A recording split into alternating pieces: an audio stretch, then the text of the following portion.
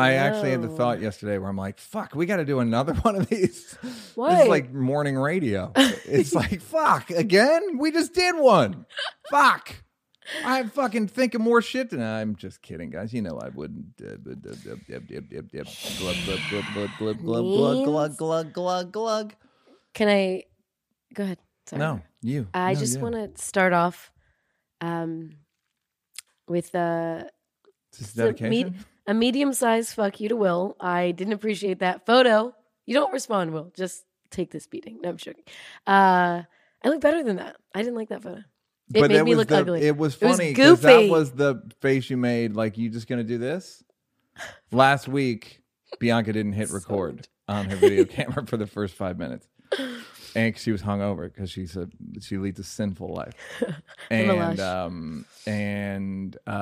So Will freeze framed her on YouTube, and it was funny for 5 minutes. Anyways, but she didn't like it. That. How are you? We almost said Will go apologize. Will go apologize. I'm great, Binkertons. As we go to air, they're mourning Kobe down at the Staples. As we speak. Michael Jordan was just crying. He made a good crying meme joke. And How you feel, Neil? And Harvey was just found guilty. A lot happened. 2 out of 5 counts. But they sent him right to jail. Without bail. Yeah. But he didn't get charged on the more serious crimes. Yeah, he didn't get charged for the life. One of these is like a max of 25. One of these is, yeah. These ones are lower. I think I read something because there's statute of limitations on some of the allegations, so they can't totally take them in consideration for the sentencing. Yeah, for sentencing, it's just kind of more of like a character building. Like, okay, we can't do anything about this one. But you did it. But he'll probably do 8 years. That's my guess. What did Cosby get? I don't know, around 8 or 13. I don't remember. Something like that. Okay. I was just thinking, knowing 10 Harvey, years. he'll like start making movies in the behind bars, and it'll be like Sundance, a Sundance sensation, where a man behind. I actually did think they should have made a movie about those prisoners who do the Michael Jackson dances. Yeah. And they never did. Wait, in the Philippines? Yeah. That seems like you don't want to make that movie? Neil, what are you waiting for, buddy? Don't want to make a movie. Don't like movie people. You should make a documentary at some point. There is a documentary about that jail because it just came on Netflix not long ago. Yeah, I mean, it would have been the way to make that documentary would have had to have been a year before that came out. The video came out like that because it's like, oh, yeah, now it's just sensation. Now we're gonna do it again. It's just not a good documentary. It's just a sequel to a thing that you already saw. So Harvey went right to jail. And I spoke to a black comedian not long ago who was shocked to see a white guy just get convicted and shipped off. It almost never happens, and it was fun. I believe it was fun for him to see that. What are your thoughts on Harvey? I thought it was funny that he brought in the walker. I think the that's walker a tactic. Yeah. That's like straight out of the Brady Bunch. Feel bad. What Yeah. do you mean? There was a one where somebody, Like, what? the Brady Bunch did a courtroom episode where a guy did. was wearing a neck brace the whole time. And then the big snafu was Mr. Brady dropped his briefcase and the guy turned real quick. And it was like, aha, neck's not so hard after all. But it's like some Little Rascals. I love your references. Yeah, Brady Bunch. Yeah, thank so you. old. I'm an old man. He's old. I love that. I love the theater of it all. Yeah. It's fantastic theater. And whereas Bill Cosby said, hey, when he was walking out. And then I'm not going to lie, Bill Cosby's walking in and out faces were really funny. Bill Cosby's a funny motherfucker. Yeah. He did these. I thought that was hilarious. And really captured the gravity of the charges as well. That was what was great about Bill Cosby's basis. He really captured. I liked you his see why he conviction. was the first black man to win an Emmy for a dramatic role, because the guy gets drama. He gets it. I think it was kind of a bit of an OJ deal where, okay, whatever we get you on, we're just going to make you serve the maximum amount for past crimes, you know? Yeah, except they didn't get him for the two big ones. Right. But I think whatever I think in his sentencing, he's probably going to get, you know, his ass. Yeah, you hope. I hope. Yeah. Yeah. Right? Right? Yeah. We hope. And he's also going to get charged in California, too. Is he? Because I heard he was. No, he is going to get charged in California. That's what I read today. Fantastic. This guys, don't worry. There will be no more good movies. The streets are safe. The streets are safe. There will be no more Oscar-worthy movies. Although look at Parasite came out. We did fine without him, and look a lot of good it did me. Parasite fucking ruined my life. Harvey. I lost 1,000 followers on that thing. On that fucking movie. Really? No. How many followers? 1,000. Damn. By the way, every rich person has gone, oh, you're absolutely right. The rich people were not parasites. Does it hurt your feelings that people unfollow you? No, I think it's fun. I mean, 400,000 followers. It's like, fucking goodbye. I don't give Bye, goodbye. Later. Less than a quarter of 1%.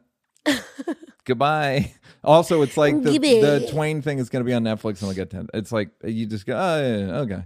I'll get my Netflix debut. Nah, you're not in any of the, I guess the roasts aren't on Netflix. Were you in the historic roast? I was there, yeah. Did you get a cutaway? Yeah, I got some cutaways. Oh, there you go. That was your debut. I'm always in the damn audience. Kobe Bryant. Why didn't you go? We could have delayed the podcast. To the Kobe Memorial? Because I didn't know him. And I think that if you're going to go to Memorial, you should know the person. What about they touched you in a way where you're like... He did not touch me in that way. Okay, no touching. Were you a Lakers fan? No. I mean, I wasn't. The problem with Kobe and LeBron is they just don't compare to Michael Jordan. So as a kid who was like in 8th grade when Michael Jordan, or like I was, Michael Jordan's your guy. Yeah, like and he's also just Michael Jordan's Bruce Lee and LeBron and Kobe are Jackie Chan. Where it's like, great, yep, but you'd be great, Jackie Chan. But I just saw Bruce Lee. He just came through here. A reference I understand is Michael Jordan is Sesame Street and Kobe is Barney. Yeah, okay. So like but different Barney, generations. Yeah. I think is Barney seems cheap relative to Sesame Street. Okay, I wasn't going. You know what I mean? Yeah, it seems terrible. Muppets we might have accepted Muppets a little more. Although Muppets it's the same house. So it's the same production. Same house. It's Jim Henson all day. So not bad, decent, work with them, decent people, but you're just not going to be Michael Jordan for me or really for anybody. If Michael Jordan had a celebration of life, would you try to go? No. I can't see you trying to go to. I'm not going to try to go. I'm not going to deal with the humiliation of going to a funeral that has all the feel of a club. Like it didn't feel like a club. I promise you, getting into Staples Center, it felt like a club. I promise you. I bet it was like people. Oh no, I'm sure it was. Sure it was like. Yeah, you can't get into Staples Center. It's LA's like any place where there's a line. Fucking the Sweet Green is like a club. Any place in LA where there's a line, it's like a club. I was where was I? I was eating at a dim sum spot in Chinatown. And then we wanted to go into this cookbooks, whatever. My friend wanted to go to the store in the same center as Howlin' Ray's. And for people who don't live in LA or people who don't eat chicken, Howlin' Ray's is a hot chicken spot in Chinatown that has a 2-hour line every day. 2-hour line. Not for me, it doesn't. Every single day. I'm not going. So, of course, I'm an asshole. And I was yelling at people eating, was it worth it? And they're like, it was. Yeah, what are they going to say? It's called motivated reasoning, you fools. That's what you should have yelled. It's called motivated reasoning, you fucking idiots. So then one of the people I accosted said, oh, we didn't wait in the line. We got the VIP pre-order tickets. And I'm like, this is for just fried chicken, mind you, hot fried chicken. And they release every day, they'll release a few like VIP pre-orders so you can just walk to the front of the line. Like it's a fucking club. Uh-huh. It's hot chicken. Yeah. That's how, once people see a line, it just creates demand that doesn't. And that's a game I will just never play. I know. LA. I don't want to. When people are like, why don't you charge more for tickets? And that, it gives, there's a term for it. I don't remember what it is. But, but like, it's creating demand. But, and it's like, fuck you. Because I don't want to encourage that in people. Right. I just don't want to. It's But it's an LA centric speciality. Because I was in New York at this bar, and in the back bar they had like a venue, like a small little venue. And my friend's like, "Oh, come to Solange's record release party, the one before the big one." Mm-hmm. So I go, and to the door guy, I'm like, "Oh, I'm here for the." He didn't care. He's like, "Yeah, in the back, in the back." Mind you, the bar was full. No one gave a fuck what was going on in the back. Yeah. In the back, it's Solange, Beyonce, Jay-Z, and like half the Knowles-is. And then the other half are people who like, there was no line. No one cared. There was no checklist. Mm-hmm. And I was like, this is the least LA thing I've ever experienced. Yeah. I mean, if this is LA, there would be... People would be selling merch outside. There would be merch. It would be chaos. And in New York, it was like, yeah, come in. Yeah, I mean, New York can be douchey too, though. But it's not nearly the degree here. I'm actually surprised you don't live in New York. Yeah, I mean, in a way. Yeah, I like it.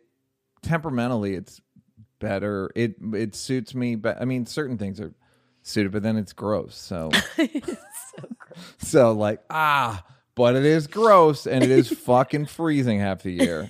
So it's not that difficult to. Right, you'll be like, fine. Ooh, how am I going to do this? Like, I get through it somehow. 75 and sunny here. So Brad Williams, the comedian, buddy of ours from the store. I just saw what happened. Yeah. I didn't click on anything. I saw that he raised money for a dwarf kid who I don't know, getting to Disneyland or something. So he raised this. There was a kid being filmed saying he's going to buy Disneyland. Apparently, $350,000. No. So apparently, this dwarf kid went. His mom filmed him saying like, "I want to kill myself. I wish someone would kill me," because he's getting bullied. So she put it online saying like, "This is what happens when you bully kids. Not cool." And then all these celebrities sent, love, support. Brad raised a bunch of money. That money's not going to him. Some of it is. Some of it's to go and take them on like some vacation. And I think a chunk of it's going to him and a chunk of it's going to anti-bullying for dwarfs. Yeah. Or for little people. Yeah. But then online people started saying that he was actually way older than 8 or 9. I mean that's what Roy Wood and Trayvon sent me. Trayvon Free sent me the link, and I was like, when are his tweets going to come out? When are his KKK tweets coming out? I mean, that's the inevitable cycle. First of all, apparently the bullies dumped self-tanner on him. Because no, he's like a native Australian. No, I know, but he on the left, he looks like he's wearing like really like he works at a self-tanning place. On the right, he doesn't. God, you're so funny. But you said you looked at the I saw one where he's like giving the finger. So I did some deep diving, and I don't know. Apparently he's an actor. Mm-hmm. He is an actor. He's like a childhood actor. And there's a lot of videos that I don't know 9-year-olds who behave like that. Let me show you one. Yeah. It's like, I don't know. You be the judge. And this is as close to a KKK tweet as we're going to get. Just type in his name and like scam or fake or something. Scam or fake. That's how you search, Will. Take notes. Okay. Whether bullied Australian boy is really. Look at this. Just tell me. He looks 9 there. Although he doesn't look 9, he looks like 12. Why? You're too young. I put these guns out for you, nigga. I know, it's kind of weird. I don't know. This is tough because as a white person,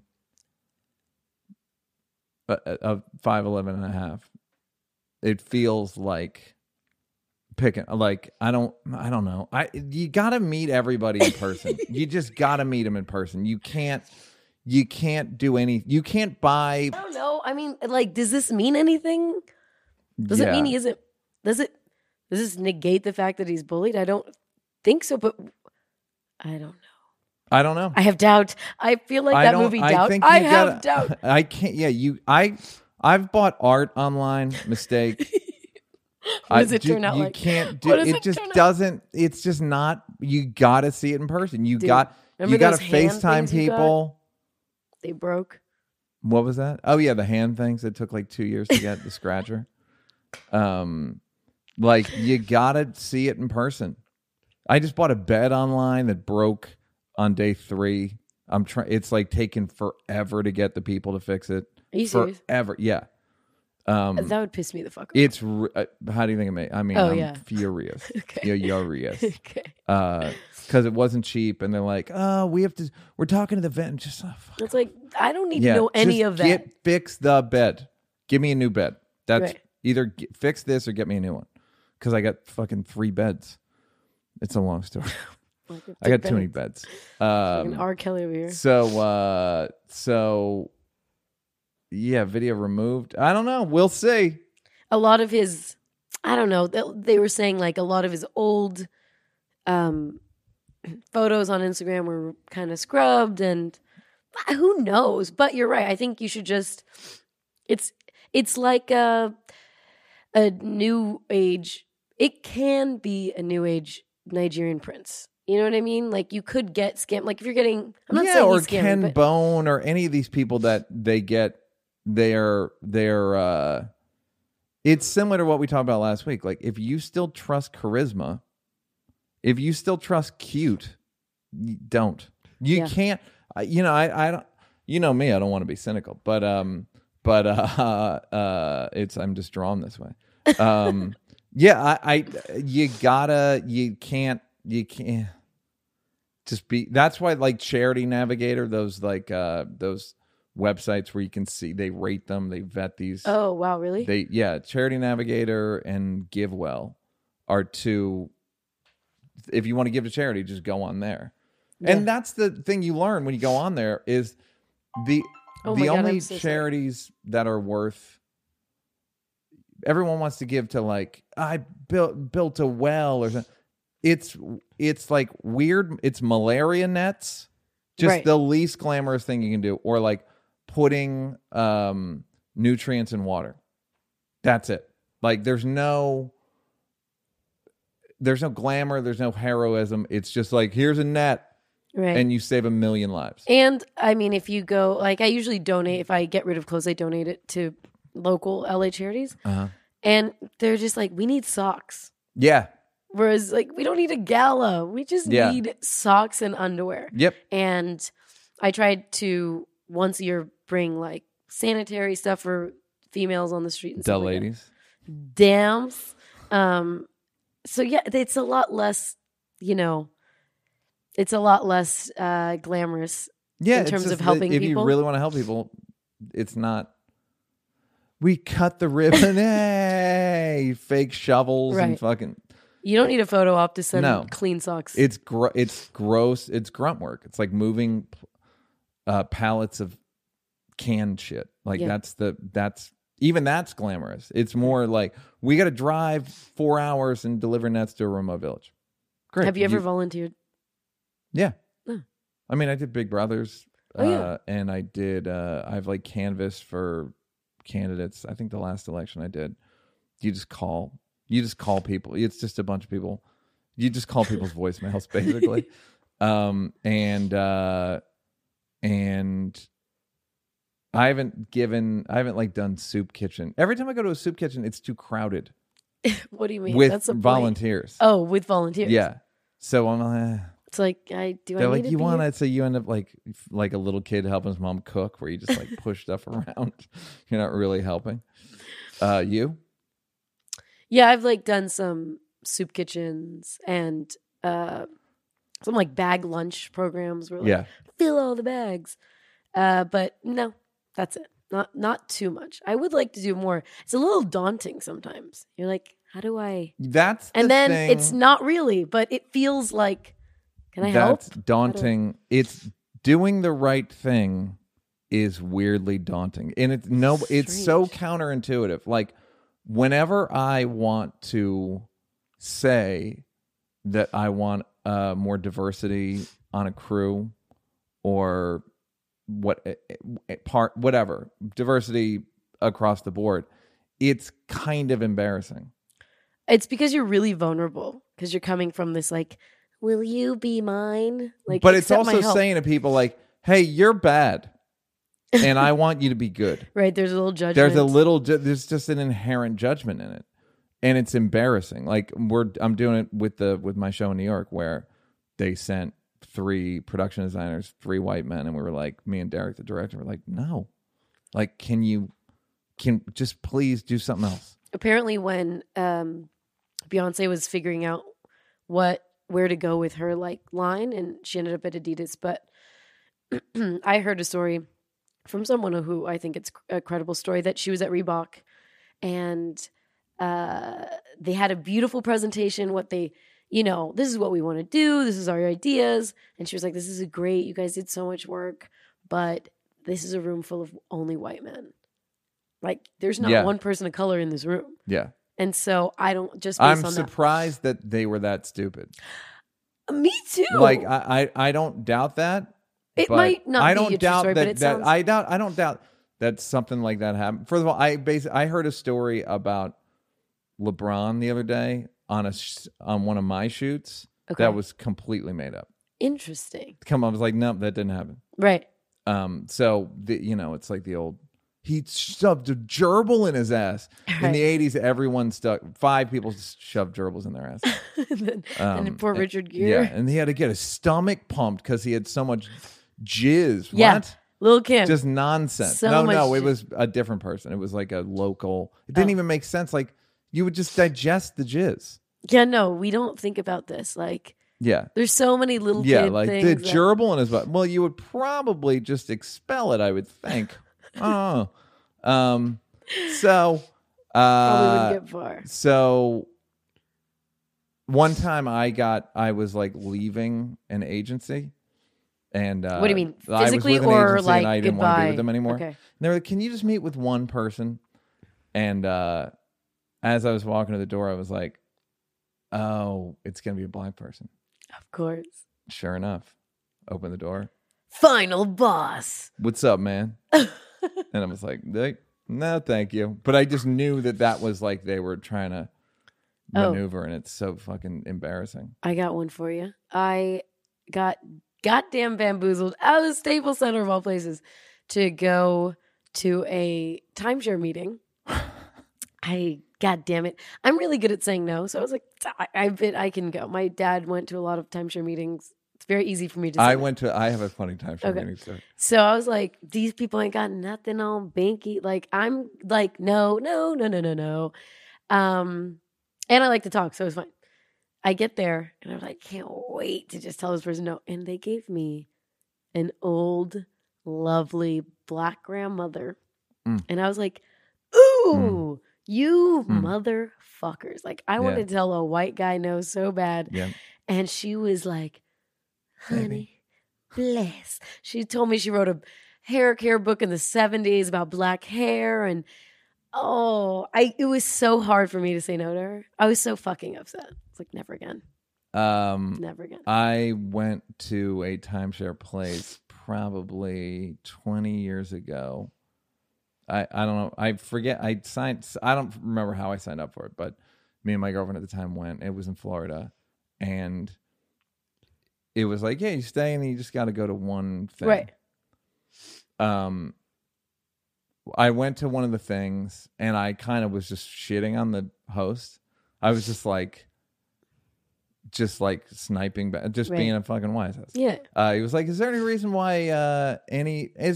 besides money why you wouldn't want to buy this place? He said that to everybody. I go, is there any reason besides money that you want us to buy this place? Right. And it was just like, hey, like it was sort of like no one had ever said that before. It was just so fucking obvious. But so we just like stopped. We went to the one thing and then we didn't go to any more.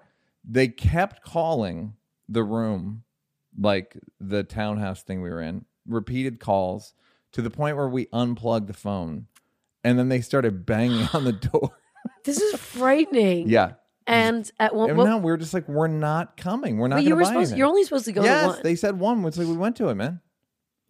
We did our thing. We don't want to buy. I went to one, which was not that bad in Cancun because I stayed at my family's timeshare. It was the last year of the timeshare. So my family was like, someone's got to stay here. So I went. And I went with the guy I was dating at the time. And we went to one. The guy was so cool. He's like, look, if you don't buy anything. Timeshare sounds like a mid-2000s all-black cast movie. Timeshare. And it's like Queen Latifah. Right. And like fucking D-Ray. And who else? And Monique would be in it before the Oscar. Cedric would be there. Cedric would be like, and special guests. No, he was in the Family Johnson reunion. Yeah, I got. No, what I'm saying, he wouldn't be the. He would be the main guy. Yeah, it would be like Tim Meadows. It would be like sort of people that are like, all right, I'll do it. Fuck it, I need the money. Yeah. And we went. They started the price. This is how much bullshit it is. I think it was around 100,000. And they ended up saying, you know what, we'll honor it at the price your dad bought it. Mind you, he bought it in the late 80s, early 90s.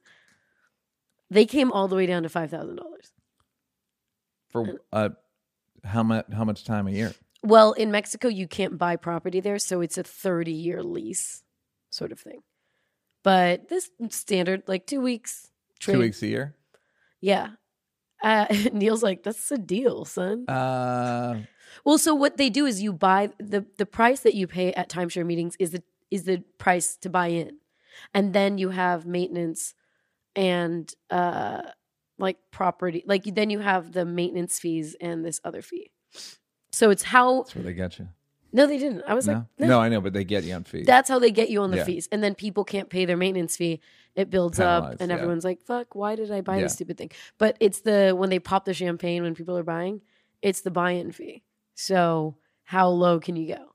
And they started at 100,000, and plenty of people bought before. I know I was the only person they offered to $5,000.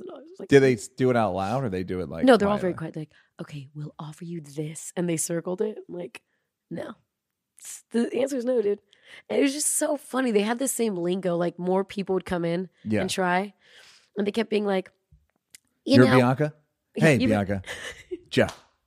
Really great to meet you. Nice to meet you. So what's going on? I hear you're sort of on the fence. That's exactly what they do. Yep. And they kept using this Bianca, analogy. Can I tell you something? Yes. Keep calling you by name.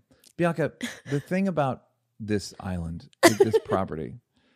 They kept saying, well, they were saying that at their level they trade, like you can trade for better timeshares than your average timeshare. And they're like, if you have a Honda Civic, like for example, let's just say a Honda Civic, you wouldn't be able to trade it for a Ferrari. And the next guy was like, how do I break this down? Okay, so if you had a Honda Civic, and I was like, oh my God, please. They would not stop saying that analogy the whole time. It was so weird. Yeah. That's what they learned at the seminar. That's just what happened. They they have talking points. Seminar, and then you seminar. Blah, blah, yeah. I feel like you would get out of a timeshare meeting so quick. I would just I would just go like, look, I can sit here and embarrass you, or like, just let me go. Just let me go. Like the guy wanted to fight me at the first one. I'm like, I can't. I'm constitutionally incapable of just accepting this. He was just like, no. Yeah. So, this is a funny thing. Tell me. I don't know what segment this would be. Unpopular opinion? Let's try unpopular opinion. It's just another unpopular opinion. Almost too good a song. Yeah. Like almost to be too wasted good. on Once us. you've heard, also there. Well, let's play the other one, the new one. It's called Twitter Karate. Twitter Karate. Twitter Karate. Twitter Karate. Twitter Karate. Twitter Twitter Karate. Karate. It's fucking great. For when I play Twitter Karate. You know when people always go like, "You call me a liar." Like you're calling me like yeah, you're are you in calling me a liar? You go like, I think you lie. And they go, are you calling me a liar? Like, yeah, I'm calling you a liar. Everyone's lying all the time. So I don't think calling you a liar doesn't have the same punch as like the Old West. Where it's like, my good name in this town is riding on you calling me, you're besmirching. It's like, yeah, I'm calling you a liar. Everyone's lying. I'll call myself a liar. I'm a fucking liar all the time. I'm not lying right now, but what I would like people to start saying more is, yes, sir. Yes, ma'am. I'm calling you a liar. The problem is liar is like a scarlet letter. Like you are a lying person and people don't realize you're saying in this moment you're lying. You're not being but what's the difference between someone who's lying and a liar? I think when Someone people who's get swimming offended, and a swimmer. I think people get offended by liar because it feels like you're saying their whole existence. Like I'm saying 80% of your existence. Oh wow. Which is everyone in the fucking that's everyone. I mean, it's somewhere as I used to say, morally, the best you can do as a person is C-. It's the best you can do. Right. But, also, who wants to do more? Well, live your exactly. life. The idea that somehow holding yourself up as more moral is it's what are you hiding? It's just a matter of time before like, what are you hiding? Right. Are you gay? Are you in the closet? Why are you fighting this so much? Are you, man, I think you're, or like, why are you chastising? You having an affair, buddy? Are you stealing money? So just, if you work from the operating principle that everyone's a liar, that was the cool thing about the Hitler documentary. Did I mention it on the air? No. I watched the Hitler documentary. If you go on Reddit, has just a documentaries forum, and every day there's a new list. Cool. It's fucking great. A lot of them is just YouTube. Some are weird. Some are kind of useless. But there was a Hitler one where it talked about basically why did he lose, and which I didn't know. I knew about the jackets and like they were summer clothes and all that stuff on the Russian front. But he, first of all, the funny thing was if he was sleeping, you couldn't make a decision. So they'd be like, the Führer's asleep. I don't know. Like, what should we do with it? I don't know. He's asleep. Can't be disturbed. Yeah. Which right there is great. Right. But it made me realize like we're really close to absolute barbarism at all times. Like, I love that's your takeaway. As a person that like, I think old people knew that. You'll see people like Madeleine Albright write about Trump or like authoritarianism and how it's like it's a fine line. But the Hitler thing, like, he would have won. Like, he just made some fucking dumb moves, like not invading Dunkirk. Like, he had his army. They were like, we can do it with planes. And he was like, are you sure? And they're like, yeah, we'll do it with planes. They tried it with planes. They didn't do it. But also just fighting two front wars is a way to that lose. was another thing that that was like in his like don't do in his verboten list. Verboten. Don't fight two fronts. And he's like, but I'm Hitler. You know what's interesting is you don't realize that in World War II, most of it wasn't. There was a lot less automobile like part of the arsenal. Like most people were on the ground. You know, there seemed to be a lot of tanks in the footage. Like but the other thing that was interesting in the documentary is they had a supersonic jet. They had the first supersonic jet and just didn't really use it because he was like, "What do we do with this thing?" They just didn't. He just was like, "I don't know, man." Right. And so, like, so close to winning, and then the whole world's different because he fucked up. He just made some dumb moves, but he could have done it. It made me go like, I'm kind of happy for nuclear arsenal. I mean, the months away from the first nuclear bomb. And also he had a problem with certain science, like atomic science. He called it Jewish science, which is like, well, buddy, there's a little mistake you made there.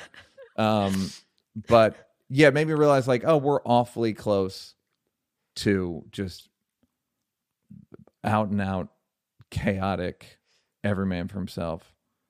Speaking of which, Bernie's rising. Feel the burn, bitch. Feel the burn, bitch. Do you feel the burn, Did the bitch? fucking burn, bitch? The fucking burn. Get Bernie some Bro. bandages. Also, when I didn't realize in the debates, I was texting you during them. Mike Bloomberg looks terrible. He really was the kind of guy who hasn't been in a real argument in so long. He has not been challenged been like in that. Putin's karate tournament. He's been in Putin's karate tournament for 20 years. I think he was getting visibly so upset. And just isn't very articulate. Not at all. Really numbs your senses when you are at the top for so long. The thing that people underestimate for a lot of this position is, do I want to look at this person for 4 years or 8 years? Right. That's the biggest. That's why that Halloween mask thing is telling. Whoever sells the most Halloween masks. Right. Do they look? I mean, he looks like a political cartoon. He looks like a cartoon person. So Bernie does. So yeah, Bernie looks. And I also think that people. He doesn't have a ton of black support yet. Who? Bernie. Really? He doesn't have a ton. It's like I feel like the last time, remember when like the black women stormed his stage and said that he wasn't. I don't remember the specifics of it, but I feel like it made him look kind of racist, even though he like marched and got beat up in the 60s. But social, if you're not, reparations is never going to happen. So this is, I feel like, the closest thing to reparations that black people are ever going to get. So it's like, and also he's the first politician that isn't like brainwashing people. Right. It's not. He's just like, this is what I think. This is the system is fucked. I mean, Trump was right in that like the system is rigged and fucked, but he just rigged it more for himself and his ilk. Where Bernie's actually going like, no, the system's not good, and it's not it's benefiting like virtually no one. Right. And if you want to do something, I'm your best hope. Yeah. Now, whether the thing on the left is he's too extreme, and that it's like moderates, and I was reading an article today where it's like moderates always expect the fringe candidates and the fringe voters to apologize and say that the fringe people are the reason they lost, but moderates never have to apologize. Right, well, I'm in the middle. I'm reasonable. But what if the point was like George McGovern ran in the 70s before our time, but like, and he was like super liberal and got trounced, and then but then Hillary lost also, and Dukakis lost, and like plenty of other like moderates lose. So you were saying the last two times we talked about the debates in the election that you think it's going to be all crazy. It's going to be all crazy candidates from here on out. There's no moderate. There's no such thing as moderate. It's going to be, I think, violent swings from left to right, where there's no, you can't really mobilize. You need to run as a moderate. You need billionaires. Yeah. And people automatically distrust billionaires. Yeah. And so the funny thing I was thinking is Trump and Bernie are they're the first social media candidates. And so you can get the word out of like, yeah, there's a better there's a thing down there's no line, or like a thing where you could just go like, what does the paper say? Right. Now it's like there's paper. A Yelp. There's a Yelp for you to be like, no, this place is way better. And now there's literally, so for politically, they're the 75-year-olds who are able to make social media work for them, where Trump said it was a revolution, it wasn't. No. It was a revolution, I guess, in terms of court appointments, but that's not what he was talking about. He was talking about like the movement, grassroots sort of. So I feel like unless you are like fringy like that, nobody trusts the middle. Well, even in the middle, debates, just feels corrupt. It feels corrupt, and like Pete Buttigieg really comes across to me like wormy, the smirky dude in the movie that's always like the antagonist to the superhero. Pete Buttigieg is, I think, what people who don't like me think I am. Like, but actually, they're the Pete Buttigieg of comedy. Yeah, when really it's Jost. They literally went to college together. Really? Yeah. They're the same guy. Yeah, I mean they're similar. Like I always say they're from the same swamp, which is just like I'm pretty smart. Right. I just think it's interesting that Bloomberg's strategy was let me put a really nice version of myself out in commercials for 10 weeks. And the problem with that is like if you don't really know, like I don't really know Michael Bloomberg. Yeah. I know he changed his name to Mike. He's trying to be all nice. But I feel like if you lived in New York, you probably know him a lot more or more. But I lived there. He wasn't. Were you there when he was? It's like but the New York mayor has a bigger presence than, in my experience, it's like the Chicago mayor and the New York mayor are pretty big. LA mayor. No, who like Villagrosa? No, is he that still was the doing old it? one. No, it was it's no, don't, God damn it. Okay, it's Garcetti, yes. Didn't he have like a dad? His dad was what lost the OJ case. Oh, really? Was the DA, yeah, and lost the OJ case. He's in the documentary. He's in that documentary. It's fucking awesome. But yeah, like I feel like New York and you're right. Maybe Chicago are the only. But do you feel like, do you have a bad feeling when you think of Michael Bloomberg when having lived in New York while he was mayor? It doesn't touch I wasn't getting stopped and frisked, so I didn't deal with cops. I didn't, right. It just had no. The interesting thing that I spoke to somebody this week about, which is the NDA thing. That is, but Jay-Z makes you sign it. Everyone makes you sign NDAs. It's not weird. It's just it was bad. That's one debate. Of those the bias against rich people. Like, what are you hiding? Nothing. But if someone works for me and then writes a book that's slanderous, then I have to fucking sue it's just like it's just easier to sign an NDA. It is, but it's just it sounds fishy. It's so bad when he's like, it was a legal document. We both agreed. He's right. His defense was 100% right. Yeah. It just looked a lot terrible. of times the people are paid, and it's like, well, if you're going to break the NDA, then give me the fucking money back. Right. Like, but. And it wasn't him sexually harassing the women. No, it's his company. So do you think has his fingerprints all over, like, what's happening with the sexual harassment? Like, the guy runs a huge staff of people. I don't fucking know. Right. You just go, oh, yeah, okay, cool. What am I signing? Okay. I think they were saying that the environment does come down from the top a little bit, like there is corporate culture. Company. Some of the quotes are like really, dude, when she piggish. said dog-faced lesbian, yeah. Him and Snoop Dogg. What did he say? Dog-faced bitch. Dog-hair bitch. Horse-faced lesbian. That's what it was. Yeah, don't get who said it? Snoop or Michael Bloomberg? The strategy seems kind of like it's gonna flop. I just think Bernie's gonna win, and I feel like he's gonna beat Trump. I don't know. I just do. I think he can get enough people to. He's the guy. All of Trump's appeal to poor people. Bernie's policies would actually help. Like, Bernie's been talking about fucking labor and all that shit forever. Right. Trump's, he doesn't care about labor. He's fucking has foreigners work on all his buildings. Give a fuck. Yeah, no, he's like, whatever.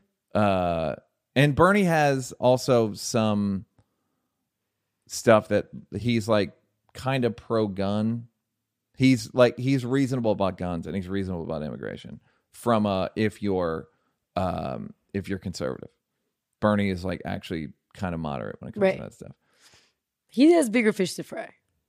Yeah, I feel like he's yes. like, I gotta it's get also so much shit through. Whenever liberals want to talk about immigration, I was going to go, how many people should we let in?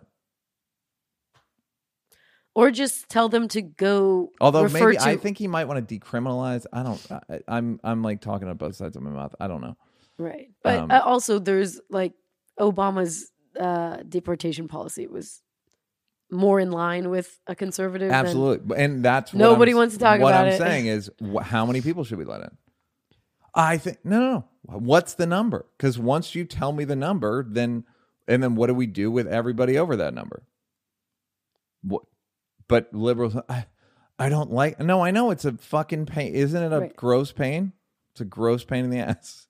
But there's nothing. What are you gonna do? What are you gonna do? Liberals, you're not so smart.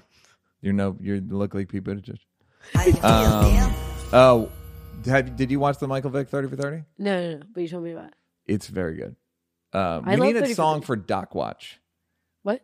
Doc Watch. Our segment, Doc Watch. Ask for it. Who Ask for it by name. Kevy, local teen. I'm putting out the APB. APB. The guy who did Bolo. The guy who did fucking got a little something for you. We'd like to hear you. Twitter Karate, you can get in there. It's very good, and he is just like a decent dude. Yeah. Who fucked up. He fucked up. He owned up to it. The big argument for it, what dogfighting was, they used to be dogfights where he grew up on the street in Newport News, and cops would just not do anything. So he didn't know that it was like a huge thing. And truthfully, like, I mean, or whatever, according to the documentary, like white people taught him about it when he moved to the suburbs. It was like white. I'm sure it wasn't just Michael Vick alone at a dogfight. No, he wasn't like, I got an idea.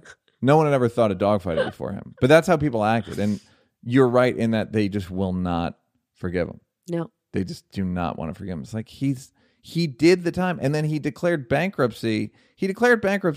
But paid back everyone. Like, he's a decent person. A eminently decent person. We just don't believe in rehabilitation in this country. No. We're just like, you criminal. Yeah. It's like, what? I did the thing. So there was this, what was that? There was that movie, that show, The Slap. It was that, it was that Swedish show that they tried to make work and it didn't work. Apparently after, I think episode 2 or 3, a dog gets shot and their viewership went down so significantly. Yeah. It's like, America.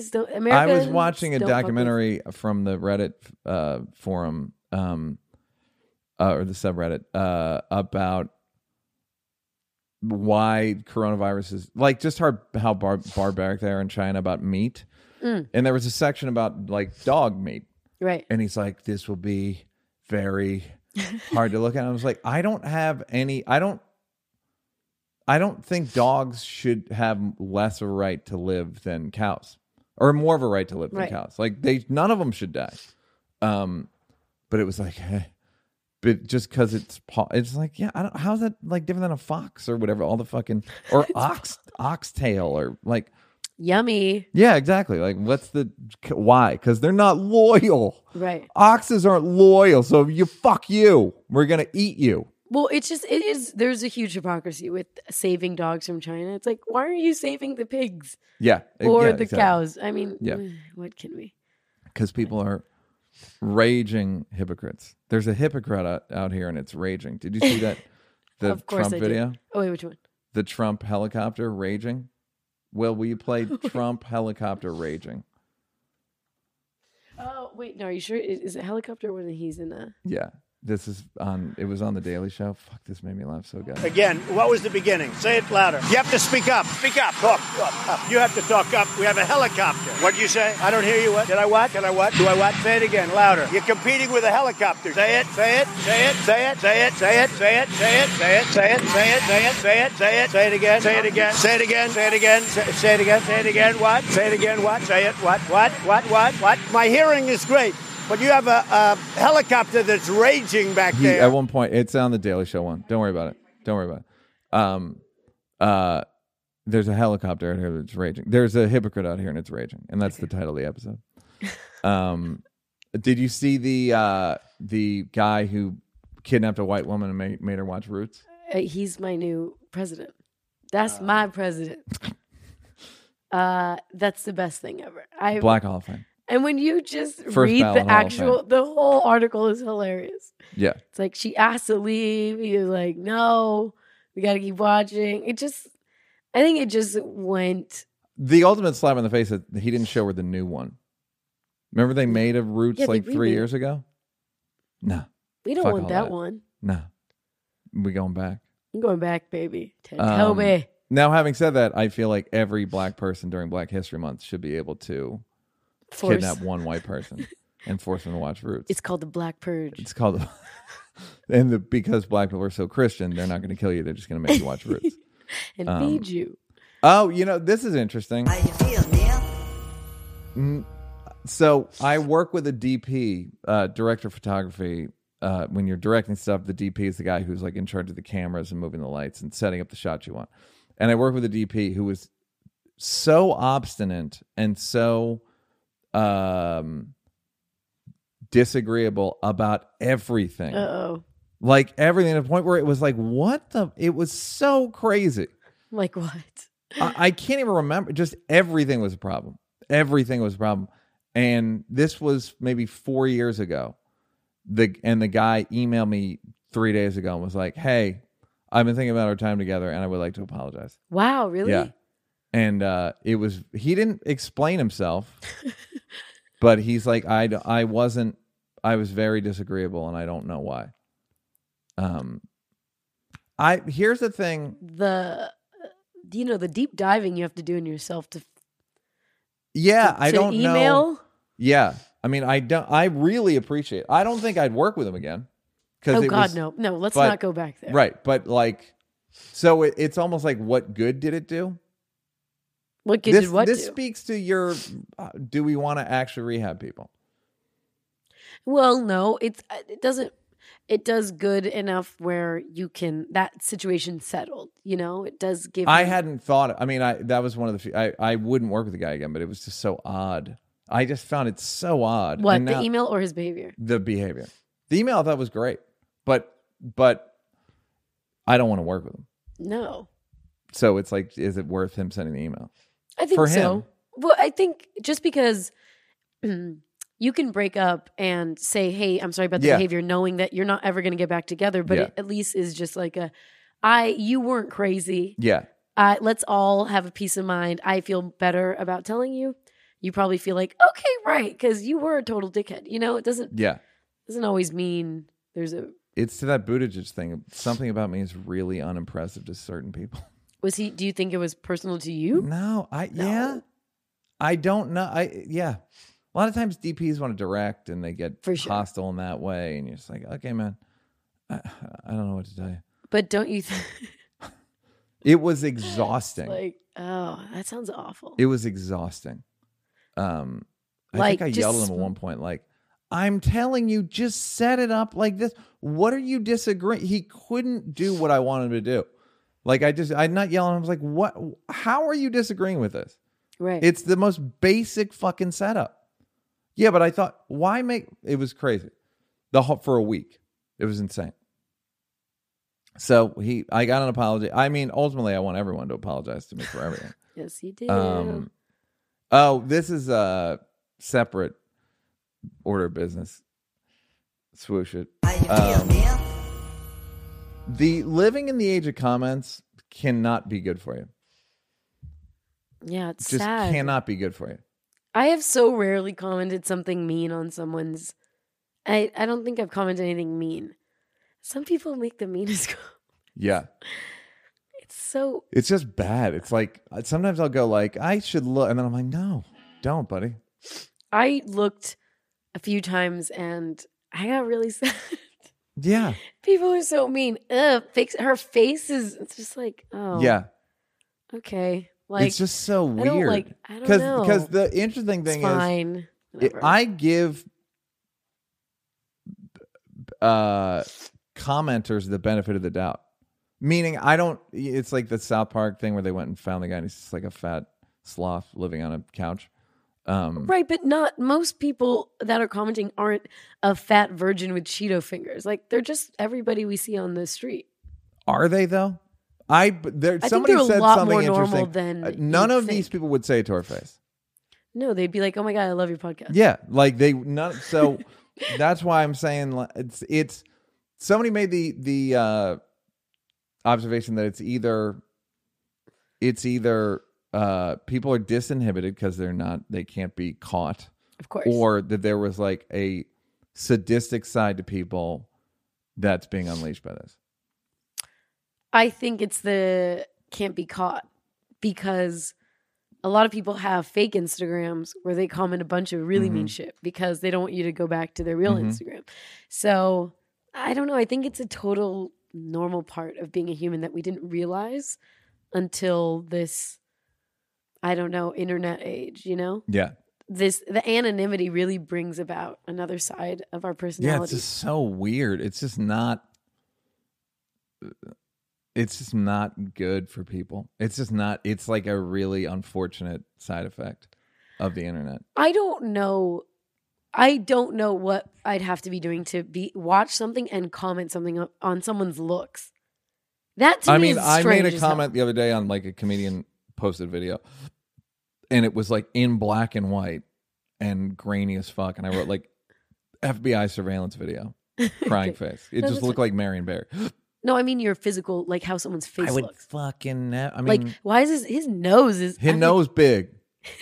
No, looking like a potato. Just like why does your internet person sound black? I don't know. It was actually I was going Southern white, but he lives in a black Internet neighborhood. potato. He lives in a black neighborhood, so I don't maybe I am racist. I have a whole backstory for him. Fuck.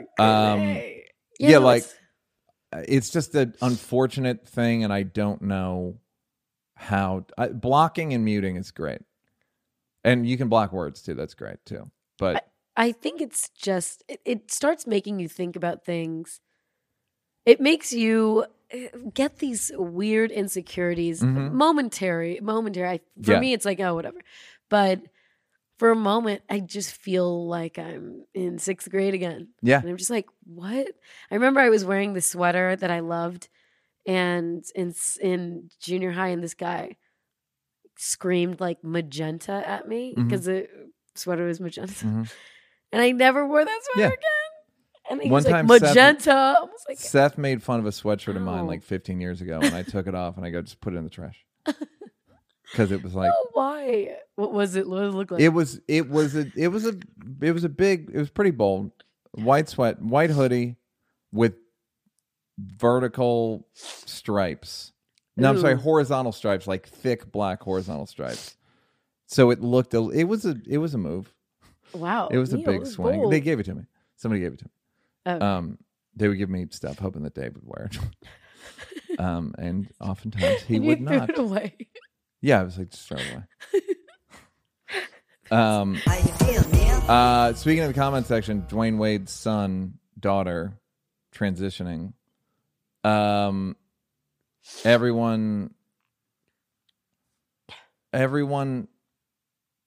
opinion. First of all,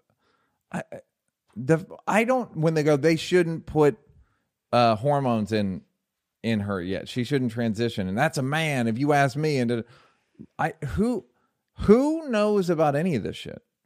I don't fucking know when you should start taking hormones.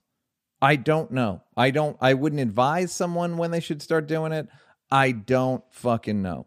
And the transitioning thing, I'm like, I don't understand it. I believe them. I can't relate, but I don't have like, well, God made, I just have no opinion. And the fact that people have these, that only a dumb person would levy an opinion, or like a very religious person, Right. thinking that they know, I don't fucking know. What about fake boobs? Or, you know what I mean? Like, Right. what about a penis implant to make your penis bigger, or butt implants, or reconstructive God want. I don't know. I don't know what God wanted. Yeah, I mean, I think everyone just can't wait. I mean, the comment section is kind of the most important part of people's posts sometimes, you know? Like, we want likes and we want comments. There's bots there's services that sell that shit. So it feels very encouraged, even though... Oh, it's part of the plan, for sure. So it's hard to rationalize... Like, why are you even commenting on that? Let that person be. I mean, no, we're completely encouraged to comment, participate. You know what was a fucking funny one, a popular, unpopular opinion? Was that 7-year-old women and 55-year-old women dress alike. Like 50,000 views or something. So many people sent that to me and agreed. And lunch, the amount of my friends that were like, amen, brother. Yeah. Everyone loved your lunch. Yeah. Don't want to do it. Don't want it. Don't want lunch.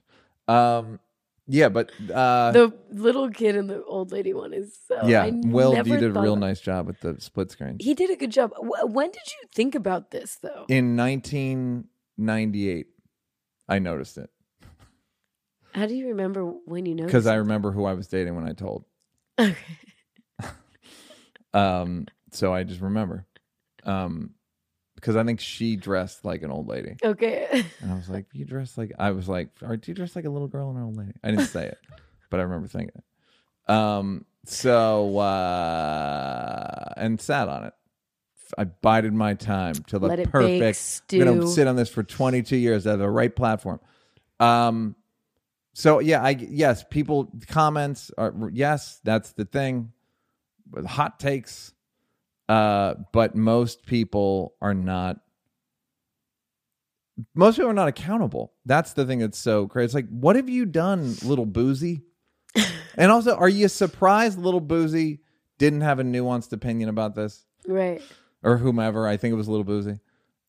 It was Little Boozy. Yeah. If I can remember. Little Baby, Little Boozy. Yeah, I think it was Little Boozy.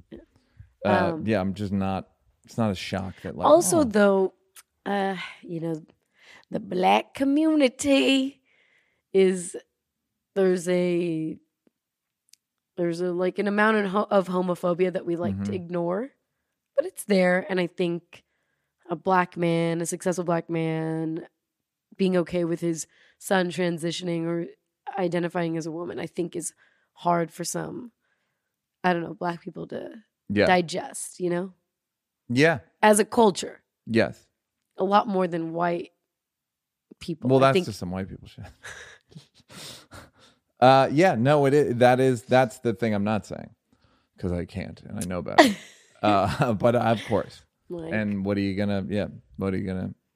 Man, that's where I do my. Yeah, there we go. What's his name? When you need mealtime inspiration, it's worth shopping Kroger, where you'll find over 30,000 mouth-watering choices that excite your inner foodie. And no matter what tasty choice you make, you'll enjoy our everyday low prices, plus extra ways to save, like digital coupons worth over $600 each week. You can also save up to $1 off per gallon at the pump with fuel points. More savings and more inspiring flavors make shopping Kroger worth it every time. Kroger, fresh for everyone. Fuel restrictions apply. Will, let's go to the emails, and then the first one up is an audio, I believe, or a video.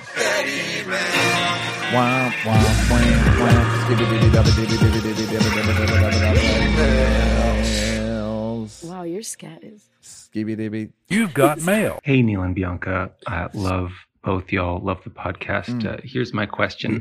So it's pretty well known that on dating apps, Black women and Asian men, apparently, they get the short end of the stick. But I saw on the news a little while ago that at the moment, Miss America, Miss World, Miss Universe are all Black women. I know pageants are bullshit, but it's interesting that these panels of judges are putting crowns on Black women. Well, most everyday people are still swiping left. What do you think? When does having a type cross the line and become racist? Love to hear what Ninky Thinky and Beely Feely. Thank you. There's two different questions here. Break them down. When does a type become racist? When you say it in an interview like John Mayer did. Don't ever say it in just that. Don't try to be a good interview. I always tell people, just don't try to be a good interview. You're just going to get fucked. Also, I think you can be racist in the type of person you like. Not yeah, like you're racist, allowed to be. You're allowed to be ist. You're allowed Yeah. to be sizist. You're allowed to be racist. You're allowed to be It doesn't. heightist. You're allowed to be. It's not evil when it's what do I like? Yes. What makes my Like, my lady, I TikTok? can go, but my penis isn't going to get hard. Like, I can pretend to date you, but I'm not going to be able to have sex with you. Right. Physically, I'm not going to be able to bring myself. And you can date the kind of guy you want, you feel like you want to date, but if your pussy doesn't get moist, I don't know what Jesus just happened to me. Christ. I don't know felt what just happened to me. assaulted. Fuck. If your vagina doesn't operate correctly, Yo, pussy dog. I think that's your alternate. that's my alt. I was doing Is the it black voice again. alt Neil. Yeah, but it's so you gotta serve your body, and your body is a Wonderland. racist person. Wonderland. Your body is a racist. Your body's absolutely racist. Yeah, totally. Or whatever. Maybe or whatever it isn't. is. Yeah, or maybe it just likes it. If you're white, you're attracted to black women for some. Like it can work both ways. Like you can be not attracted to this person or attracted to that person. Like, It's the only time you can be shallow, racist. somebody, blah, there's blah, a blah, Mark blah, blah, Norman blah. has a few. I think it's Mark Norman has a joke about how porn is the only place in the world where you can still be, and I think Santino might too. Right. Where you can still just be like big, Right. big women, but Ebony. Right. Ebony, you cannot ask for Ebony anywhere else in the world. Like Ebony Yeah. rides white. Huge tits. Blank. You can. This is all like feet, tiny feet, the spinners. Like there, you can just be, because that's how it works. But interesting that we totally allow ourselves. And, porn is very much geared towards men, even though women watch a lot of porn. But we really allow ourselves to be completely, have no PC, do whatever you want. What do you want? You want a little person? They don't say little person. It's like midgets. It becomes a civil rights thing. It becomes like you have to. I'm sex positive, and you got to get out there, and you got to like. By the way, I believe it's 80-20 men to women watching porn. Interesting. I could that be makes wrong. sense. There's Jimmy Carr recommended a book that I'll recommend to everybody now, which is called Everyone Lies. And it's basically like what do people say they're like, and what are they actually like? Right. And you can just do it with Google searches and Pornhub searches. It's true. And the fucking funniest one so far is the correlation between counties that voted for Trump and counties that looked up the N-word. Oh my Nigger. Literally just Google Nigger. What are they Googling? One and also Nigger jokes. Oh. Direct correlation. Most So funny. most searches, most Trump votes. That's the strongest correlation of anything with Trump voters.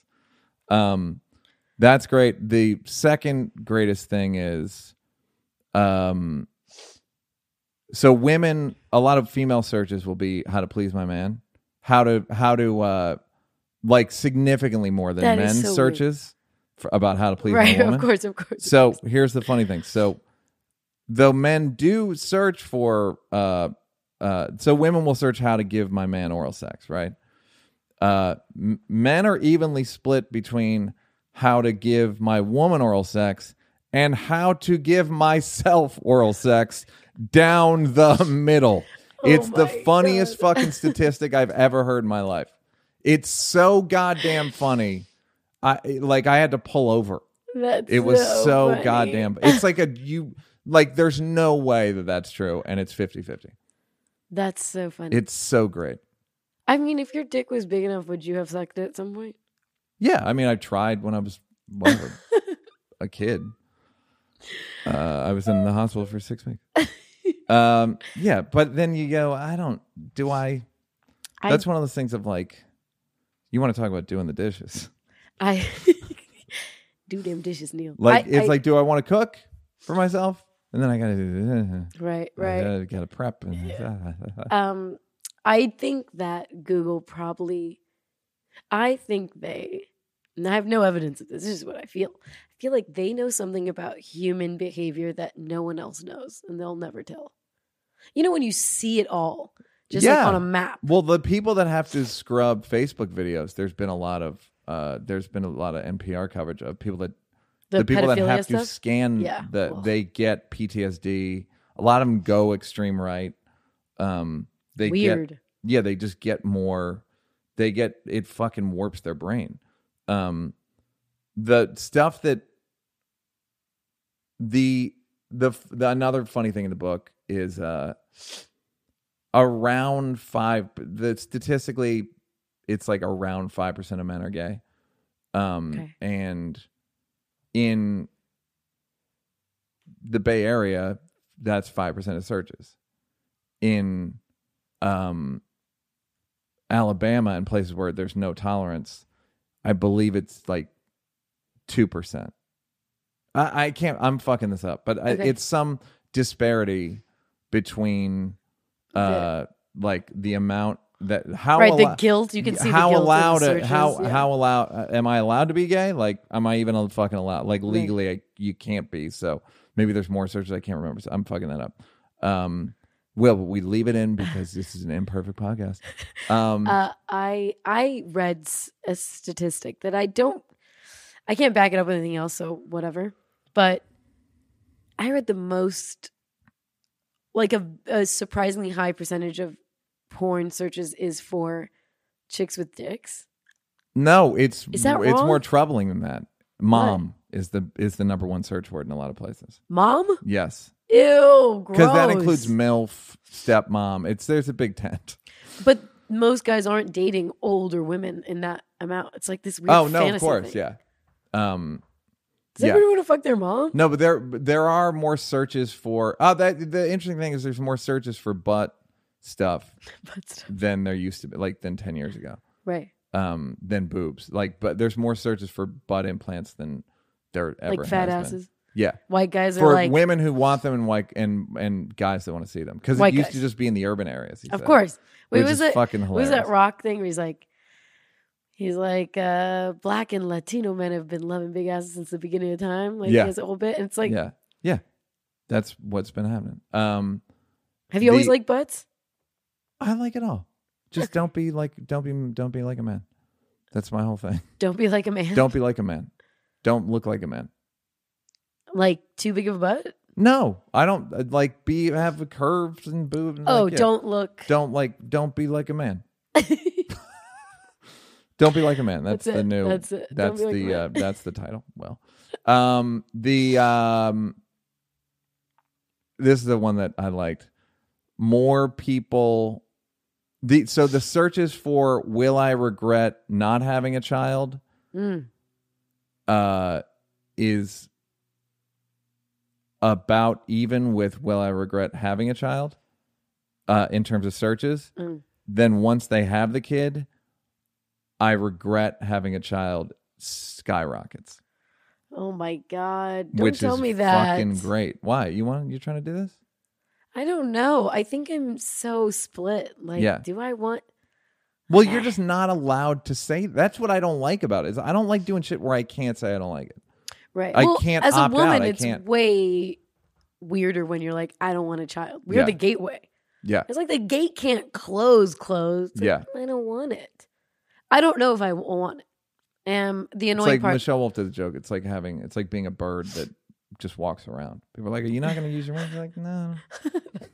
That's a really good. Yeah. That's good. Yeah. Thank you. I'll let her know. Let her know. Yeah, no, fucking Everybody Lies or Everyone Lies. Fucking fantastic book. So the Black Beauty pageant thing. Mm-hmm. I think it's. I mean, those beauty pageants are already like cheeseball fest. So I think it's just like one. They're probably pretty and pretty good. You know, you can't just be pretty. You have to be like philanthropic and. They're probably great human beings on paper. And I could be talking out of... I may be misremembering because I think I saw the story. They all had pretty white features.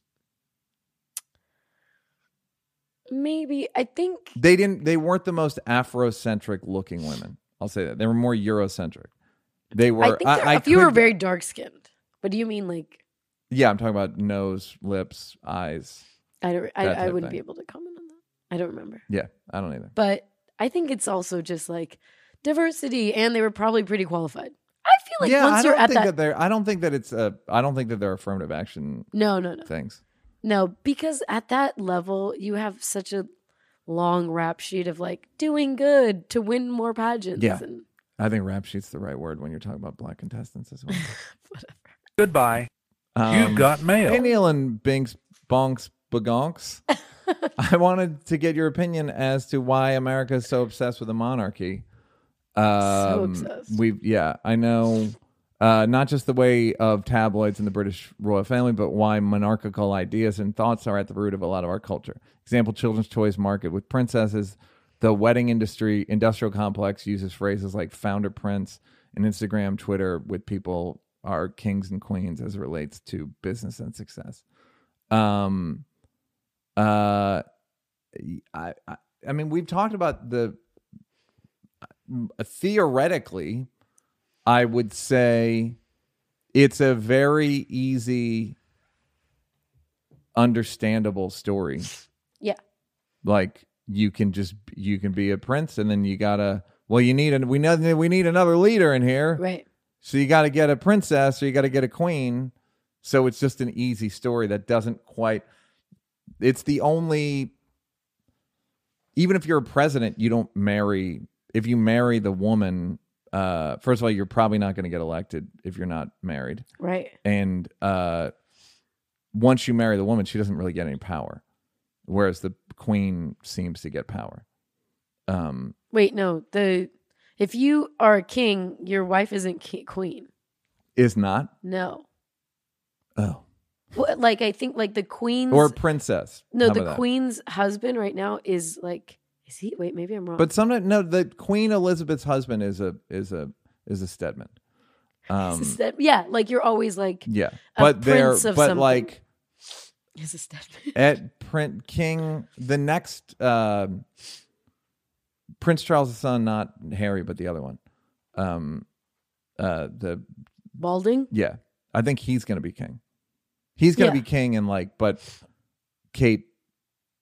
Back in whatever the lady isn't getting, she's not going to be queen. No. So I think king like sometimes the king is, and some it's like whatever. But I think it's a position that you get that just works for a story. It's just good. And by the way, when they wrote all these stories, fairy tales, it's like that was the type of setup they had for government. So it's just good for like that was the government. So it's Shakespeare and all that shit, all that garbage. And kings and queens, that's mostly for black people because of Africa. No, not because of Africa. It's because of like a lot of Southern black people name their kids king, queen, sire, like whatever, because from what I understand, because they were treated so poorly, they wanted to lift them up with like a name that you had to call them. I think it's. I don't think you're right. I think it's like we came here. We were kings and queens in Africa, and decked in gold and all that shit. I don't know. I don't know enough. I know it's like a Southern black person thing.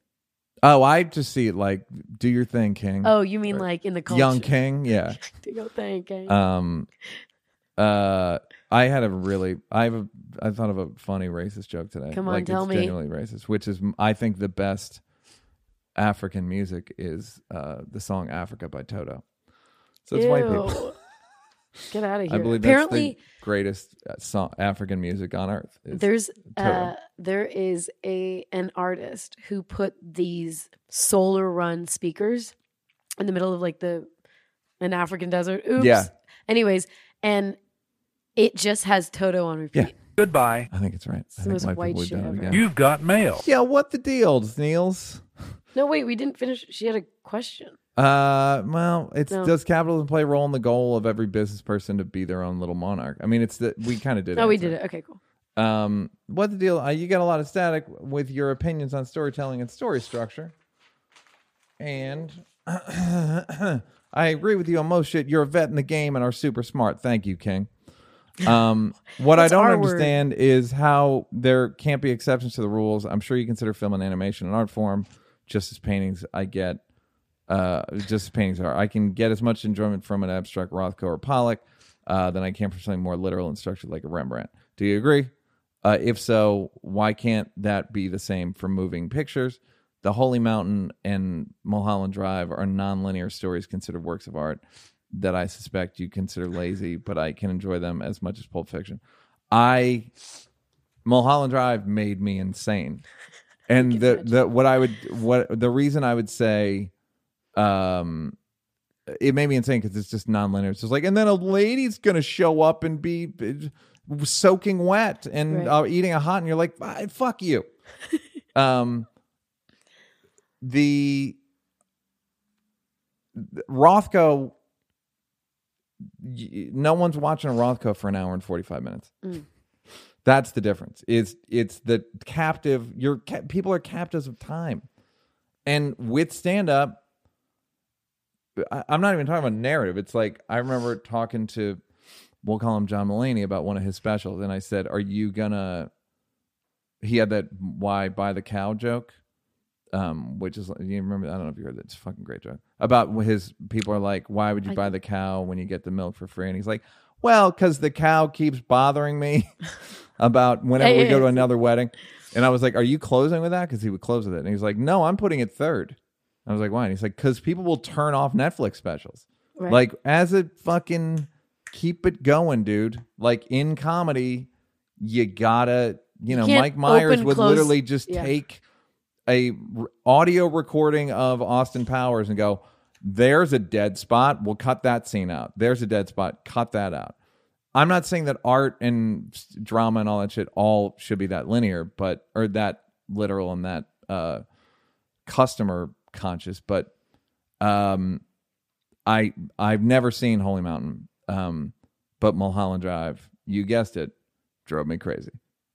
But here's the thing. I mean, there are some films that you can consider like Ingmar Bergman movies where it doesn't have a lot of, Yeah, but it's still a story, or it's somebody's experience, or like it is, or a Fellini movie, or like Fellini movies are fucking hilarious, but they're hilarious, but they're a little bit more abstract than like.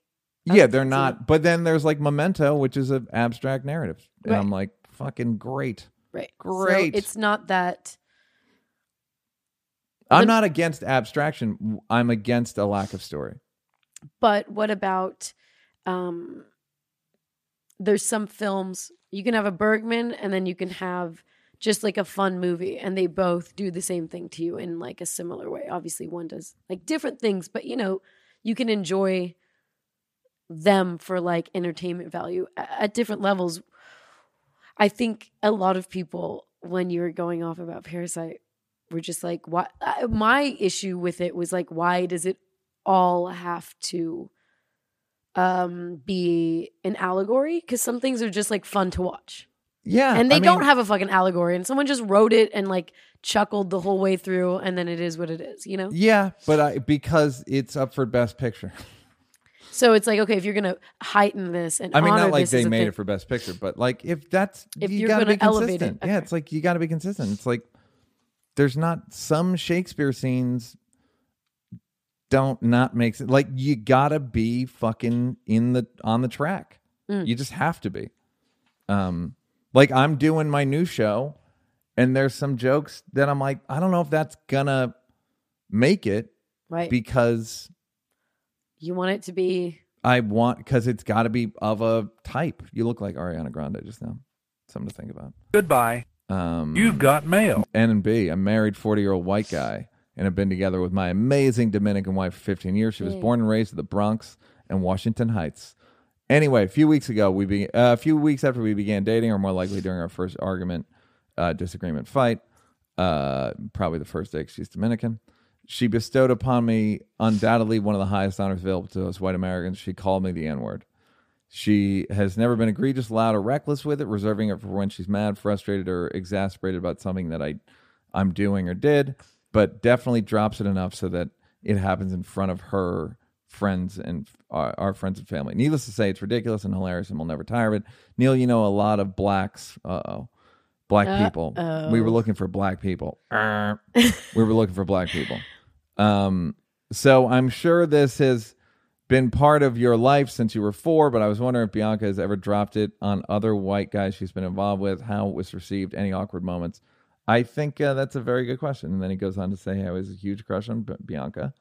Bianca, I can't imagine what the filthy shit you must have said that required censoring last week, but I came home and immediately gave my wife the business. We don't need to get into that. Oh my God. This is not a filthy. It's a fucking try to turn it into a filth shop. This is not a sweet Have you shack, called a white boyfriend the N-word? Yes, but not honestly. You know, just out of joking or something like that. Not out of being mad. You can throw in a white nigga. Right. But that's just like a joke, like being like silly. And right. No, never out of like an honest, like, hey, blah, blah, blah, blah. No. That's one of my favorite use of the N-word is using it non-black instead of crazy person. Like, what are you doing? Like, Right. What are you doing? Like, that's the best. Like, crazy person. Right. But you mean to anybody? Well, yes. No, it's more fun. Well, I mean, to me, the most fun is black people calling white people the N-word. Oh, yeah, that's the most fun. It's the most fun use of it. But they're always like... And we used it to death on Chappelle's show. We didn't overuse it. But no, in the Blind White Supremacist, he calls 2 white kids the N-word, and they can't believe it. That is so funny. Yeah, no, I think it's funny. It's very funny when black people call white people the N-word because they don't always know how to react. And that is also very funny. Yes, correct. Why don't you read this one, Banks? Thanks. Bring some bass, bring some momentum. Okay. Give me the music. Oh, I got some allergies going on, but I'm going to figure it out. Hey, Neil and Binks. I recently saw some graffiti of a white hand shacking a black hand. And it got me thinking about how white and black people depict ideal race relations. Okay. The handshake. Oh, okay. Shaking. Okay. What the fuck? Let me do this again. It was his typo. No, keep going. Are you sure? Well, he meant shaking. They'll get it. I thought it meant shackling. No. The handshake seemed to come from a white perspective, sort of, we're even Stevens now. No take backsies mentality. Meanwhile, black art that depicts positive race relations is usually about specific individuals who are all right. And if they are white, guys are usually a harmless, well-intended dork. My question is, how do you each conceptualize positive race relations on a social level? 538 a while ago mentioned an interesting statistic that only white liberals express a greater preference for people not in their race than in it. I don't know. Thoughts. Sorry, I fucked that up. No, you didn't. We have to support Bianca, you guys. That was so shitty. Okay. Yeah, Brad Williams is starting a Kickstarter for you. He's up to just don't blow it. Okay. Don't say the N-word in old videos in one of your auditions. I mean, yeah, that is like it is white people think that like, hey, can we all it's the Pilgrim shit. It's the same fucking pose. It's just I don't see race. Yeah. Everyone, it's kind of condescending. I mean, I don't think they're saying I don't see race. They're saying it like we're shaking on. It's like the old like ta-da, like the white hand and black hand, and we're gonna do this and like, but it doesn't. The white hand has to be helping the black hand. They just shaking, and it's like, no, you need a fucking carabiner and a rope. But it's because help them. No, I think it's the condescending nature of those kind of, murals or whatever, is that they want it all to be okay.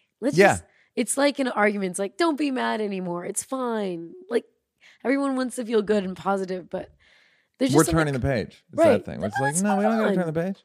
Why are we? What's wrong with this page? We're still on this page. And we are still on the page. They just white people really want to feel good and move on. In all honesty, they don't. They feel bad. They want to turn a new leaf, but they don't. I just feel like as a whole, don't want to put in the effort that it takes to make it 100% whole for Black people. You know what I mean? Well, they can't. They're not going to. Right. So they're like, we're square, right? And then Black people aren't going to go like, no, we're not. Like, they want the thing, the like half a loaf, so to speak. But what are they, it's what white people want, like, where it's all forgiven, right? And it's like, what you've done is so egregious. You haven't even apologized. They've never apologized for slavery. Right. Like, Congress has never apologized for slavery. It was brought up during the Clinton administration. They were like, no, we're not apologizing. So what page are we turning? You won't even acknowledge that that's a bad page, but we need to move forward. And it's like an argument when you do something wrong to me, and then we're over it. You know what? It's in the past. We can't keep dwelling on the past. Why you bring up old shit? Yeah. Even though the prison is full of, it's all about dwelling on the past. Has anybody asked Bernie what his take on the over-incarceration of Black people is? Do you know? I'm sure it's like what you think it is. Sure. But yeah, I'm sure it's like decriminalize marijuana, open the, etc. Goodbye. No, let me do another one. Go, pop this shit off. All right. You've got mail. Hey, Neil and Bianca, massive fan of the podcast. I listened to your appearance. Neil, I listened to your appearance on Theo's pod, and I love your patience of shutting out all the noise and asking yourself, what do I like for maximum happiness in this short-ass life? I agree with this idea, but I'd argue it is much easier to live by this if you're very financially stable. What advice would you give to a 20-year-old like me who's trying to live by this principle whilst figuring out a well-paying career? Much love from Newfoundland, Canada. The what do I like thing is a thing that I do sometimes, which is just close my ears and literally just go like, what do I like? What do I like? What do I like? What do I like? And then whatever comes up is what you should do with your life and your day. I've given my friends that advice. I'm like, go home, sit by yourself, plug your ears. What do you want to do? Yeah. In this situation? Yep. Then figure that out. It's very clarifying. Money is a huge difference maker. Think about it. How much do you have? How little shit do you have to do that you don't? How little can you do of shit you don't like? Yeah. How much shit that you don't like do you have to do? That's what I'm trying to say. So, and then just try to mitigate it. Like, I think it's like, how can I live? What sort of surroundings can I be comfortable with? What sort of, like, really think about, like, am I do I need a huge house? Because people get houses. Every person I know that has a big house doesn't use 80% of the house. Right. It's just a bunch of fucking empty rooms. Right. Like, but they wanted a big house. I think about sometimes getting a big house. I'm like, I need one bedroom. Could you live in a nice ass one bedroom? Apartment? Yeah. Of course. Like, yeah, I'm not. But I'm saying I need one bedroom in a house. I don't need a 7-bedroom house. Right. I would want in an ideal world, I get one of those like houses with the big shrubs in front that you can't get. No one come in. Right. No one in, no one out. And I have like a 1-bedroom house. And like that's it looks like it's a mansion. No, it doesn't even look like a mansion. I don't need a big. You I just don't want anybody need a to big. see? I just eat in front of the TV. Like, I don't need any of it. I have my Bowflex in my podcast Bobo. studio. Will's got his area. We got my bed upstairs. Broken. Thank you. Website. I read that book, Mommy Dearest, a long time ago. And I remember she was saying that a lot of famous people at the time had these gigantic houses, but financially they would usually only use the living room and like 1 or 2 rooms, and the others would be closed off unless they had like people over. Yeah. Like closed off, heat off, turned down lights, plastic on furniture. Like, yeah, there's no point. now you don't. Now your significant other decorates. So like, my baby. Sebastian is probably the only person who uses his whole house. Yeah, because it's always like, I'm entertaining, I'm flipping, I'm out here on his the thing. wife's doing like gymnastic stuff and hilarious. So, but most people do not use. You don't need it. What do I need? And then what do I like? Maybe it's the way to do it. What do I need? What do I like? Is good even at any income level. I think it's worthwhile. Not what do other people want me to need or like. What do I like? So something. Tell him Uncle Neil sent you. Goodbye. Papa Neil. Oh, there's some bipolar stuff coming up, which is interesting. You've got mail. Hey guys, 36-year-old bipolar disordered female from New Jersey here to defend Neil's joke about dating bipolar people. Run as fast as you can. It's better off for the both of us if you just leave me alone. And by the way, Neil, thank you for feeling bad for people who have bipolar disorder. Pity me. Give me all your pity. Thank you. I need it. Bipolar disorder sucks. I love you guys. Thank you. Thank you. She sounds hot. She does sound really hot. She sounds really like she's hot and cold. She sounds hot and cold. All right, so there's another one after that. You've got mail. What up, Neil Bianca? Huge fan of the podcast. Fuck with Neil's Champs, Chappelle Show, some live a couple of years ago. I love Three Mics, especially how it destigmatized mental health. In your most recent podcast, you talked about bipolar and getting static about the joke you told about dating bipolar people in your 20s. I was diagnosed with bipolar about 8 years ago and would push back on your reaction that you feel terrible when you hear about someone being diagnosed with bipolar because the treatment results in them being anesthetized. That's been far from my experience. You're right. The highs of bipolar do feel awesome when you're on them, but then you have to deal with the fallout of your behavior when you come down. Reckless spending, sexualized behavior, and just living without a filter and having limitless energy. I was fortunate enough to have only a couple manic episodes that were basically me reliving Holden Caulfield's experience from Catcher in the Rye. The lows of bipolar are especially terrible because the depression you feel is exacerbated by coming down from what you thought was, quote unquote, the time of your life. It's not a sustainable way to live at all. Think about when celebs like Kanye get hospitalized for exhaustion. I've been on a low dose of lithium and Prozac throughout my recovery, and it's been immensely helpful in leveling me out. As long as I keep regular sleep, exercise, and predictable work schedule, I'm able to lead a great life. I'm now an administrator at a middle school, recently married to a beautiful black doctor. Yes. Yes, queen. Yes, queen. Yes, black doctor. I like that she's a black doctor. I know. And no longer post hundreds of lame IG posts and tweets with goofy selfies and song lyrics. I'm reaching out to you because I think you've been a huge advocate for mental health and have helped normalize the conversation about depression. I'm not trying to preach to you at all, but just want you to give you the perspective of someone living with bipolar who's incredibly grateful for my diagnosis and medications. Thanks for reading. Hope you come to Boston soon. So, dude, I know people who I thought were bipolar, and they post lame IG posts and tweets. Anyways, sorry. But they don't know. It starts getting real like, I've talked to one of them being like, it's not that funny. It's kind of vulgar and weird. It's like they get very defensive. And anyways, I wonder if that's like one of the ways, the outlet to kind of get ahead of it or. Sure. Yeah. This is a prime example of like there is no one size fits all for mental health. You got to try 70 medicine. Like one guy and one lady's like, pity me, it's the worst. Another guy's like, I found the right medicine, it's great. Black doctor. So you fucking married a black doctor. Do you understand it more than like the average bear, or do you just kind of know like a bit about it? I know we talked about bipolar. Yeah.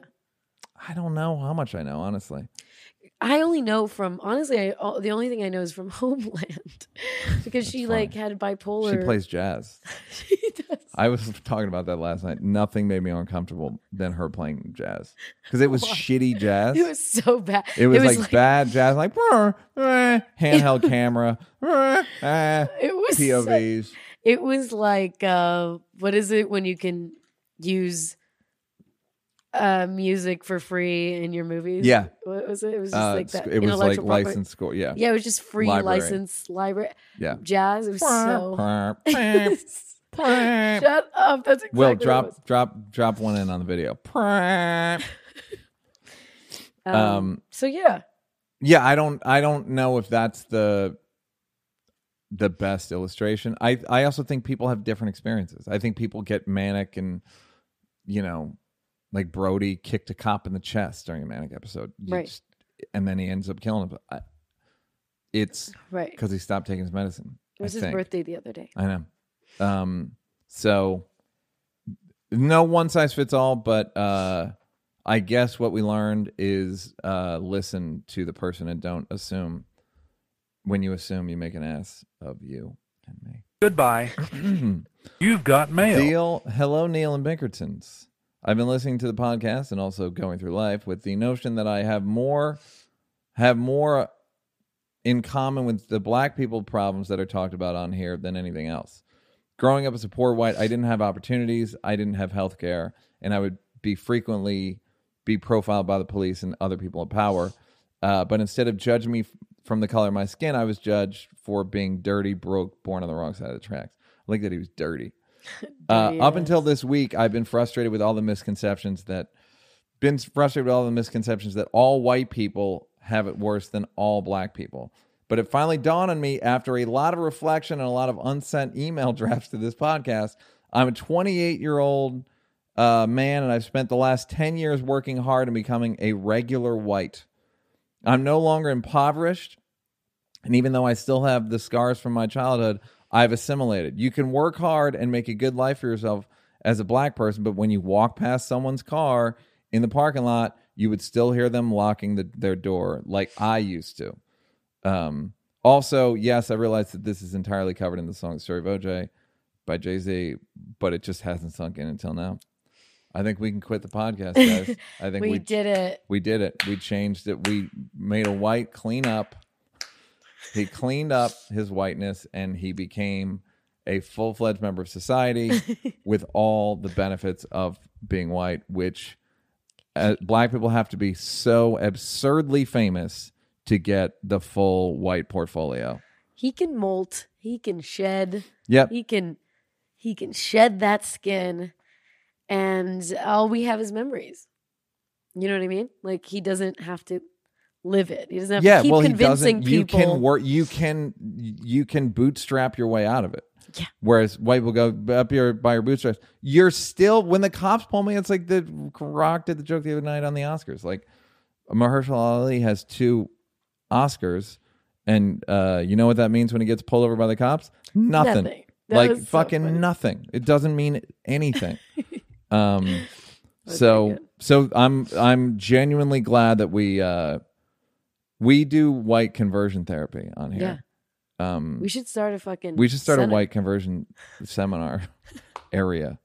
There was, I think Schumer did that sketch. I think I directed some parts of it about like taking your grandmother, like a dog training school, but for racist grannies. That's good. Yeah, it was funny. That's funny. Goodbye. Hey, Neil Bianca, go ahead. Okay. You've got mail. Hey, Neil and Bianca. On the recent episode, you briefly mentioned woke black women dating white guys. Curious to know your thoughts on the reasoning behind that. I've noticed that most woke women of all races who shit on white men tend to date mostly white men. My take is that most black and Latino men wouldn't put up with their overly woke nonsense, whereas the overt wokeness seems to mostly come from women and self-hating white boys. Feel free to correct me, which I know you will. Bye. Yeah, I mean, we got a few of these questions, and I almost don't want to address it because there's a racist undertone to it. Yeah, I thought about it when we were done with our podcast. It's a bit like it. I'm not going to even say it's like dirty laundry. It's just I don't like where they're like, wait, what's this thing that? When I thought about it after we talked about it, the conclusion I came up with is a bit, I don't know, it's a bit prejudice. Against whom? Well, I don't know. I can. I mean, I don't. It doesn't. I know what you mean. I don't like. I don't know. Maybe that's who they want to date. I don't fucking know. I don't. I think that like it's one of those things that like interesting. But if you're not, if we're not going to judge white women for wanting to date black men or black men for it's, I don't know. There's a lot of woke black men. Jordan Peele, Childish Gambino. They have white wives, and especially Jordan Peele. Get Out was, some could argue, like about black family unity. I mean, I'm sure that wasn't it, but you know, you could make an argument his mom's against. White. I mean, I just mean like it kind of showed a black guy going into a white world and not being blah, blah, blah, blah. Yeah. So he's just as woke, and he has a So I kind of woke. feel like I don't care when they do it, so I'm not going to be like, oh, I noticed. I don't think that they're more. I don't think the woke women are less righteous or more righteous than the woke men. I don't fucking know. That's why I'm just like, I'm glad we read it, but I don't want to like give. It felt like white guys. I don't know who wrote that letter, but it felt like white guys going like, yeah, give me a thing that I can criticize them for. Oh, you feel dirty? Yeah, I don't like it. Goodbye. Okay. No, I don't like it. This is a longie. Long AF. Long dude. gagee. You've got mail. This woman. Anyways, a recent podcast you were talking about cutting off your family as largely white privilege, since a lot of times people of color might face more financial hurdles if they tell their abusive family to fuck off. I'm a Canadian black woman in her 20s who comes from an extremely religious Muslim family. My immediately family are totally down for enforced hijab, extremely intolerant to anything Western, no music allowed. And I'm 80% sure a couple of them have jinns in them. Thank you. Bianca can elaborate, but basically there's a whole lot of mental health issues on top of the emotional and physical abuse. Anyways, Bianca, I can't wait to hear you elaborate. Anyways, my sister and I basically ran away in our early 20s and have been living a pretty average non-Muslim life, which took a while. If you think Catholic guilt is bad, Neil, ex-Muslim women guilt is a whole other thing. For real. We've had a couple of financial scares, but nothing our younger selves couldn't handle on our own. During that time, we've had minimal contact with our family, just like the occasional text call to them to let them know we're alive and to check they're still intolerant. I wonder how that goes. Like, still intolerant? Okay, cool. We've also had a couple of visits home too, of course, in our hijabs, where we act 100% fake just to relieve some of our guilt for abandoning them. Recently, my sister was in an accident in Thailand and is okay for the most part, but still sustained some pretty bad injuries and, of course, a hefty medical bill of $10,000. We had, which to a Canadian person is a hefty medical bill. Right. We had to contact the family and ask for help. Don't get me wrong, my parents aren't loaded by any means, but they do have extended family. They could ask that they have footed the bill for other things in that price range before for other siblings that do actually live a Muslim lifestyle. At first, they were willing to help, but wanted to go there first. I told them that's completely fair. Got to see what you're paying for at the end of the day. I just said, give her a week to sort herself out. And by sort herself out, I mean get rid of the liquor at her place, her guitar, and oh yeah, her live-in boyfriend. All of these things are big no-nos, even though they haven't really seen us in damn near 6 to 8 years. Also, I should know my parents know how we live. They just don't want to see any of it or discuss it. So anyways, they didn't listen and bought themselves a ticket for the next day. Anyways, I called them and asked them to change the date for a couple days later and at least to buy her some time. My mom responded, I don't want to stay at her place. If she doesn't want me, I'll stay at a hotel, which would never happen. Anyways, fast forward, my sister talks to her and is obs like, no, you can't come tomorrow. My mom freaks out and goes, if you're living a life you want to hide from me to the point where I can't even see you in 24 hours without hiding things, I don't need to be seeing you anyways. And you're none of my business if you're living an ungodly life. And I hope, and I won't be helping you with the bill at all. Good luck. And hung up.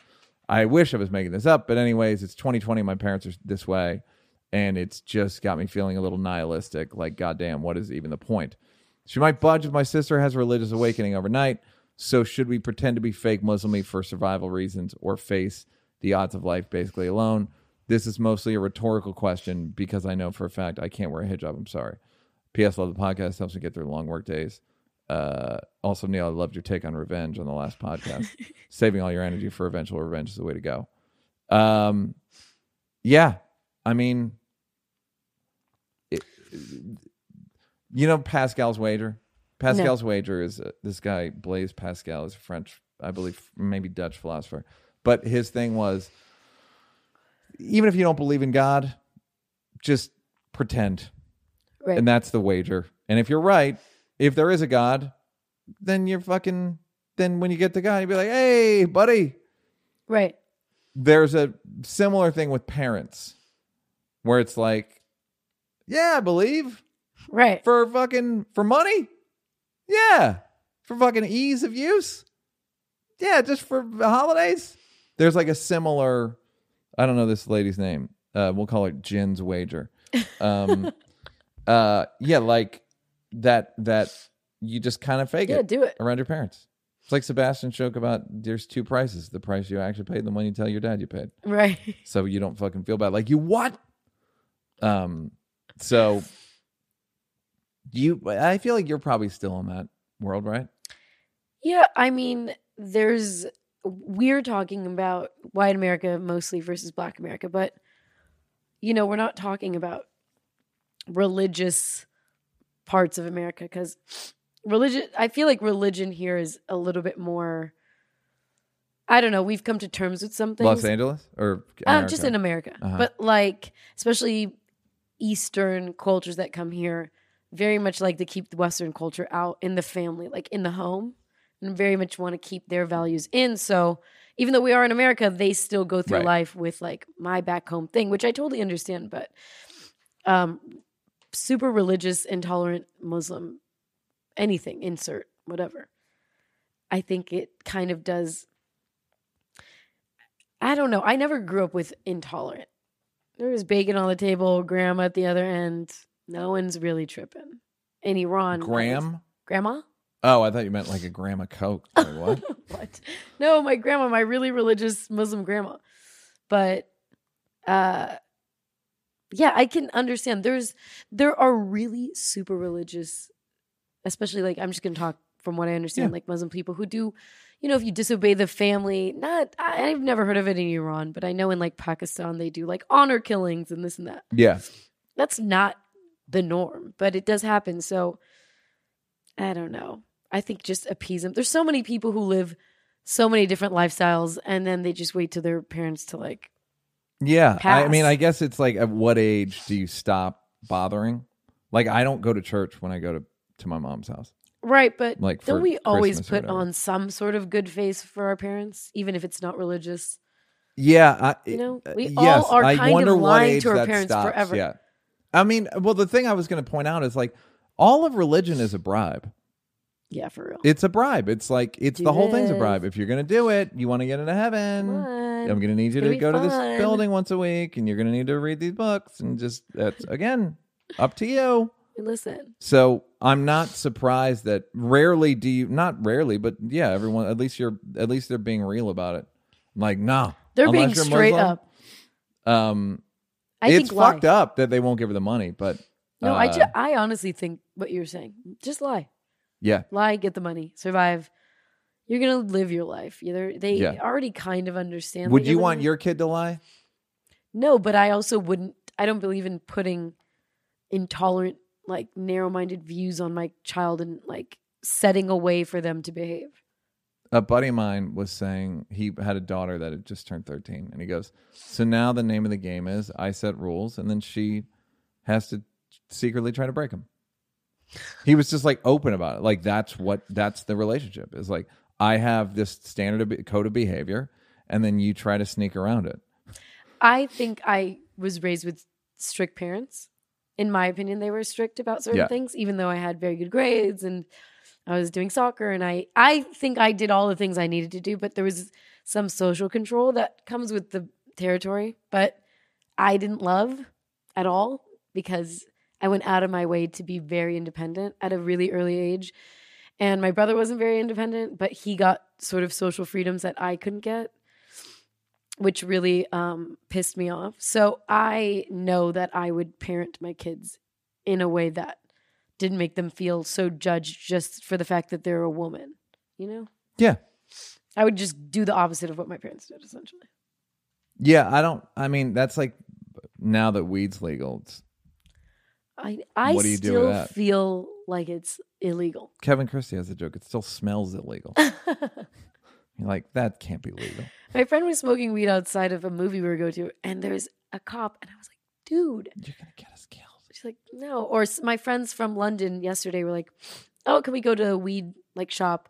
I'm like, I think you need to register with California. I think there's a lot of shit. And they were like, no, you're fine. Wait, do you smoke weed, by the way? No, don't like it. Why?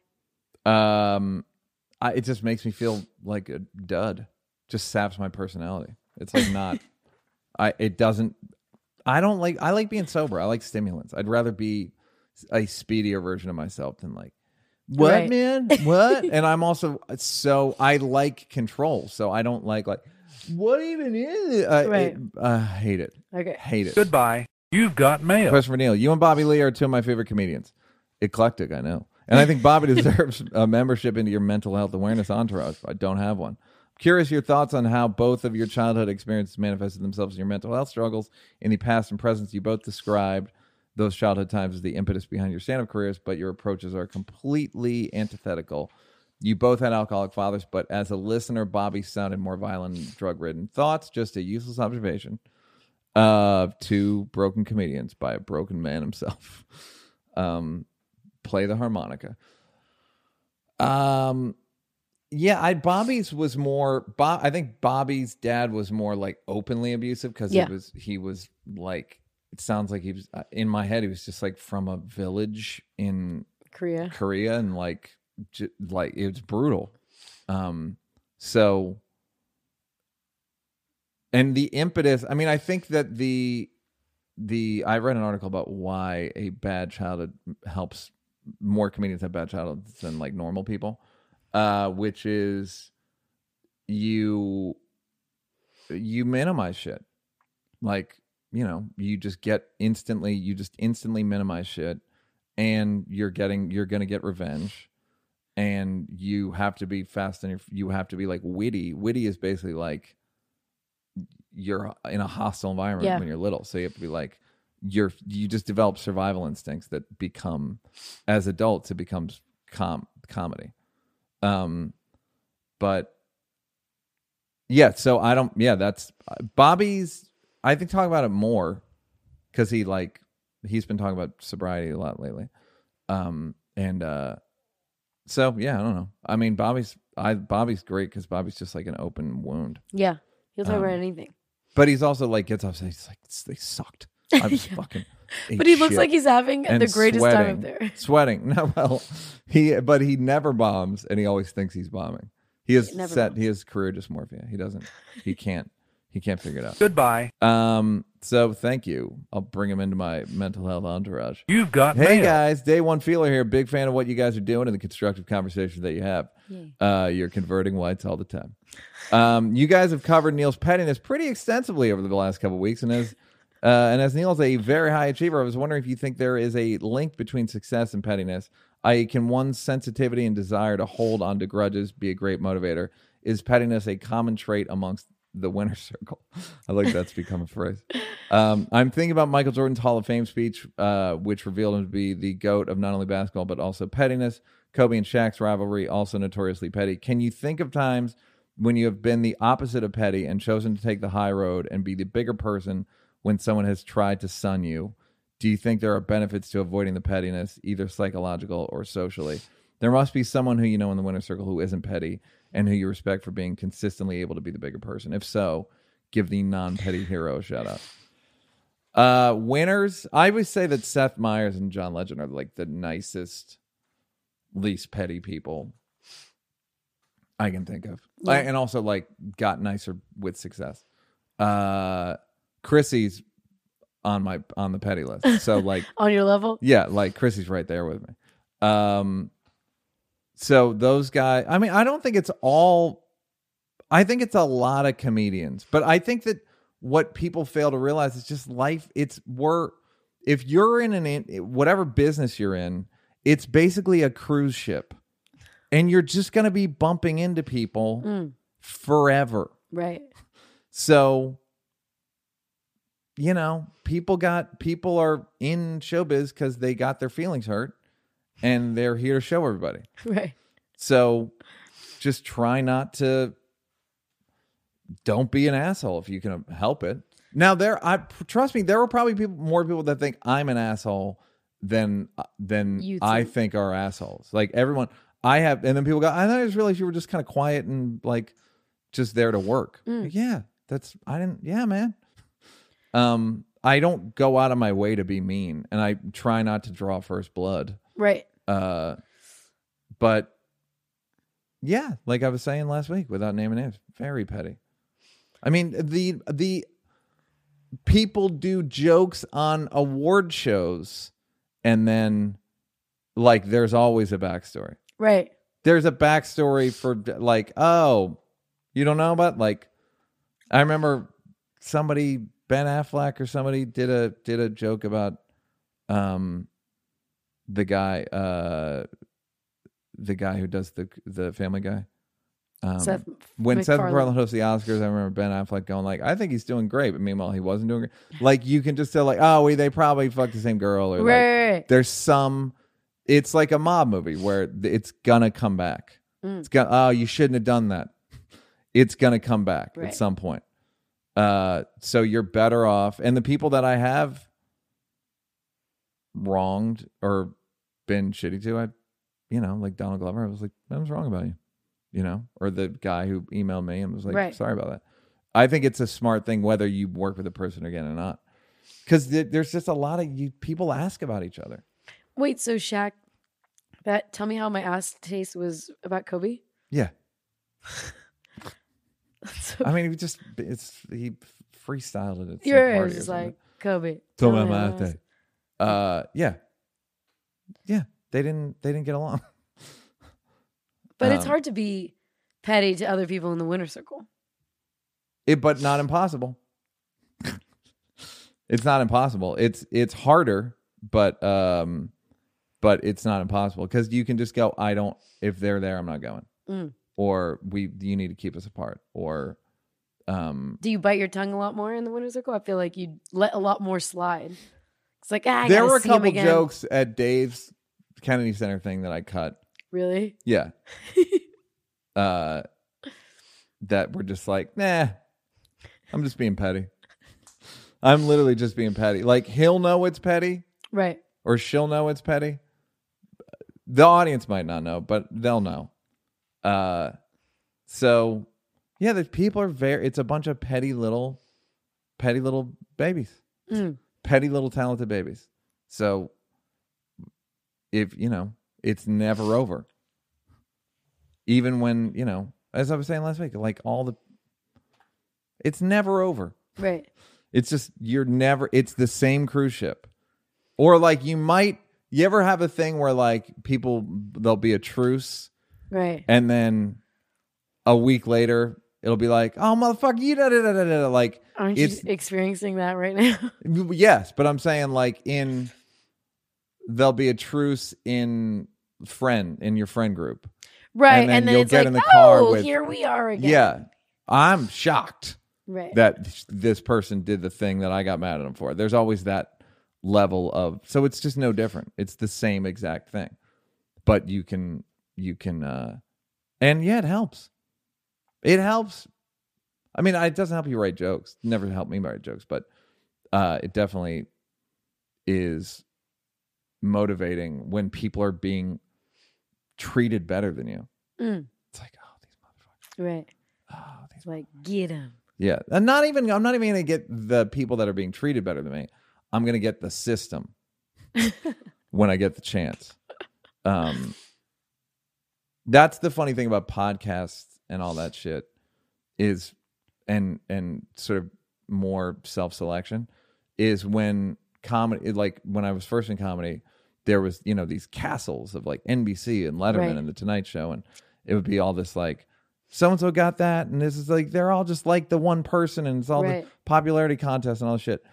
And then as soon as people get podcasts, they just want to book the most famous people they know.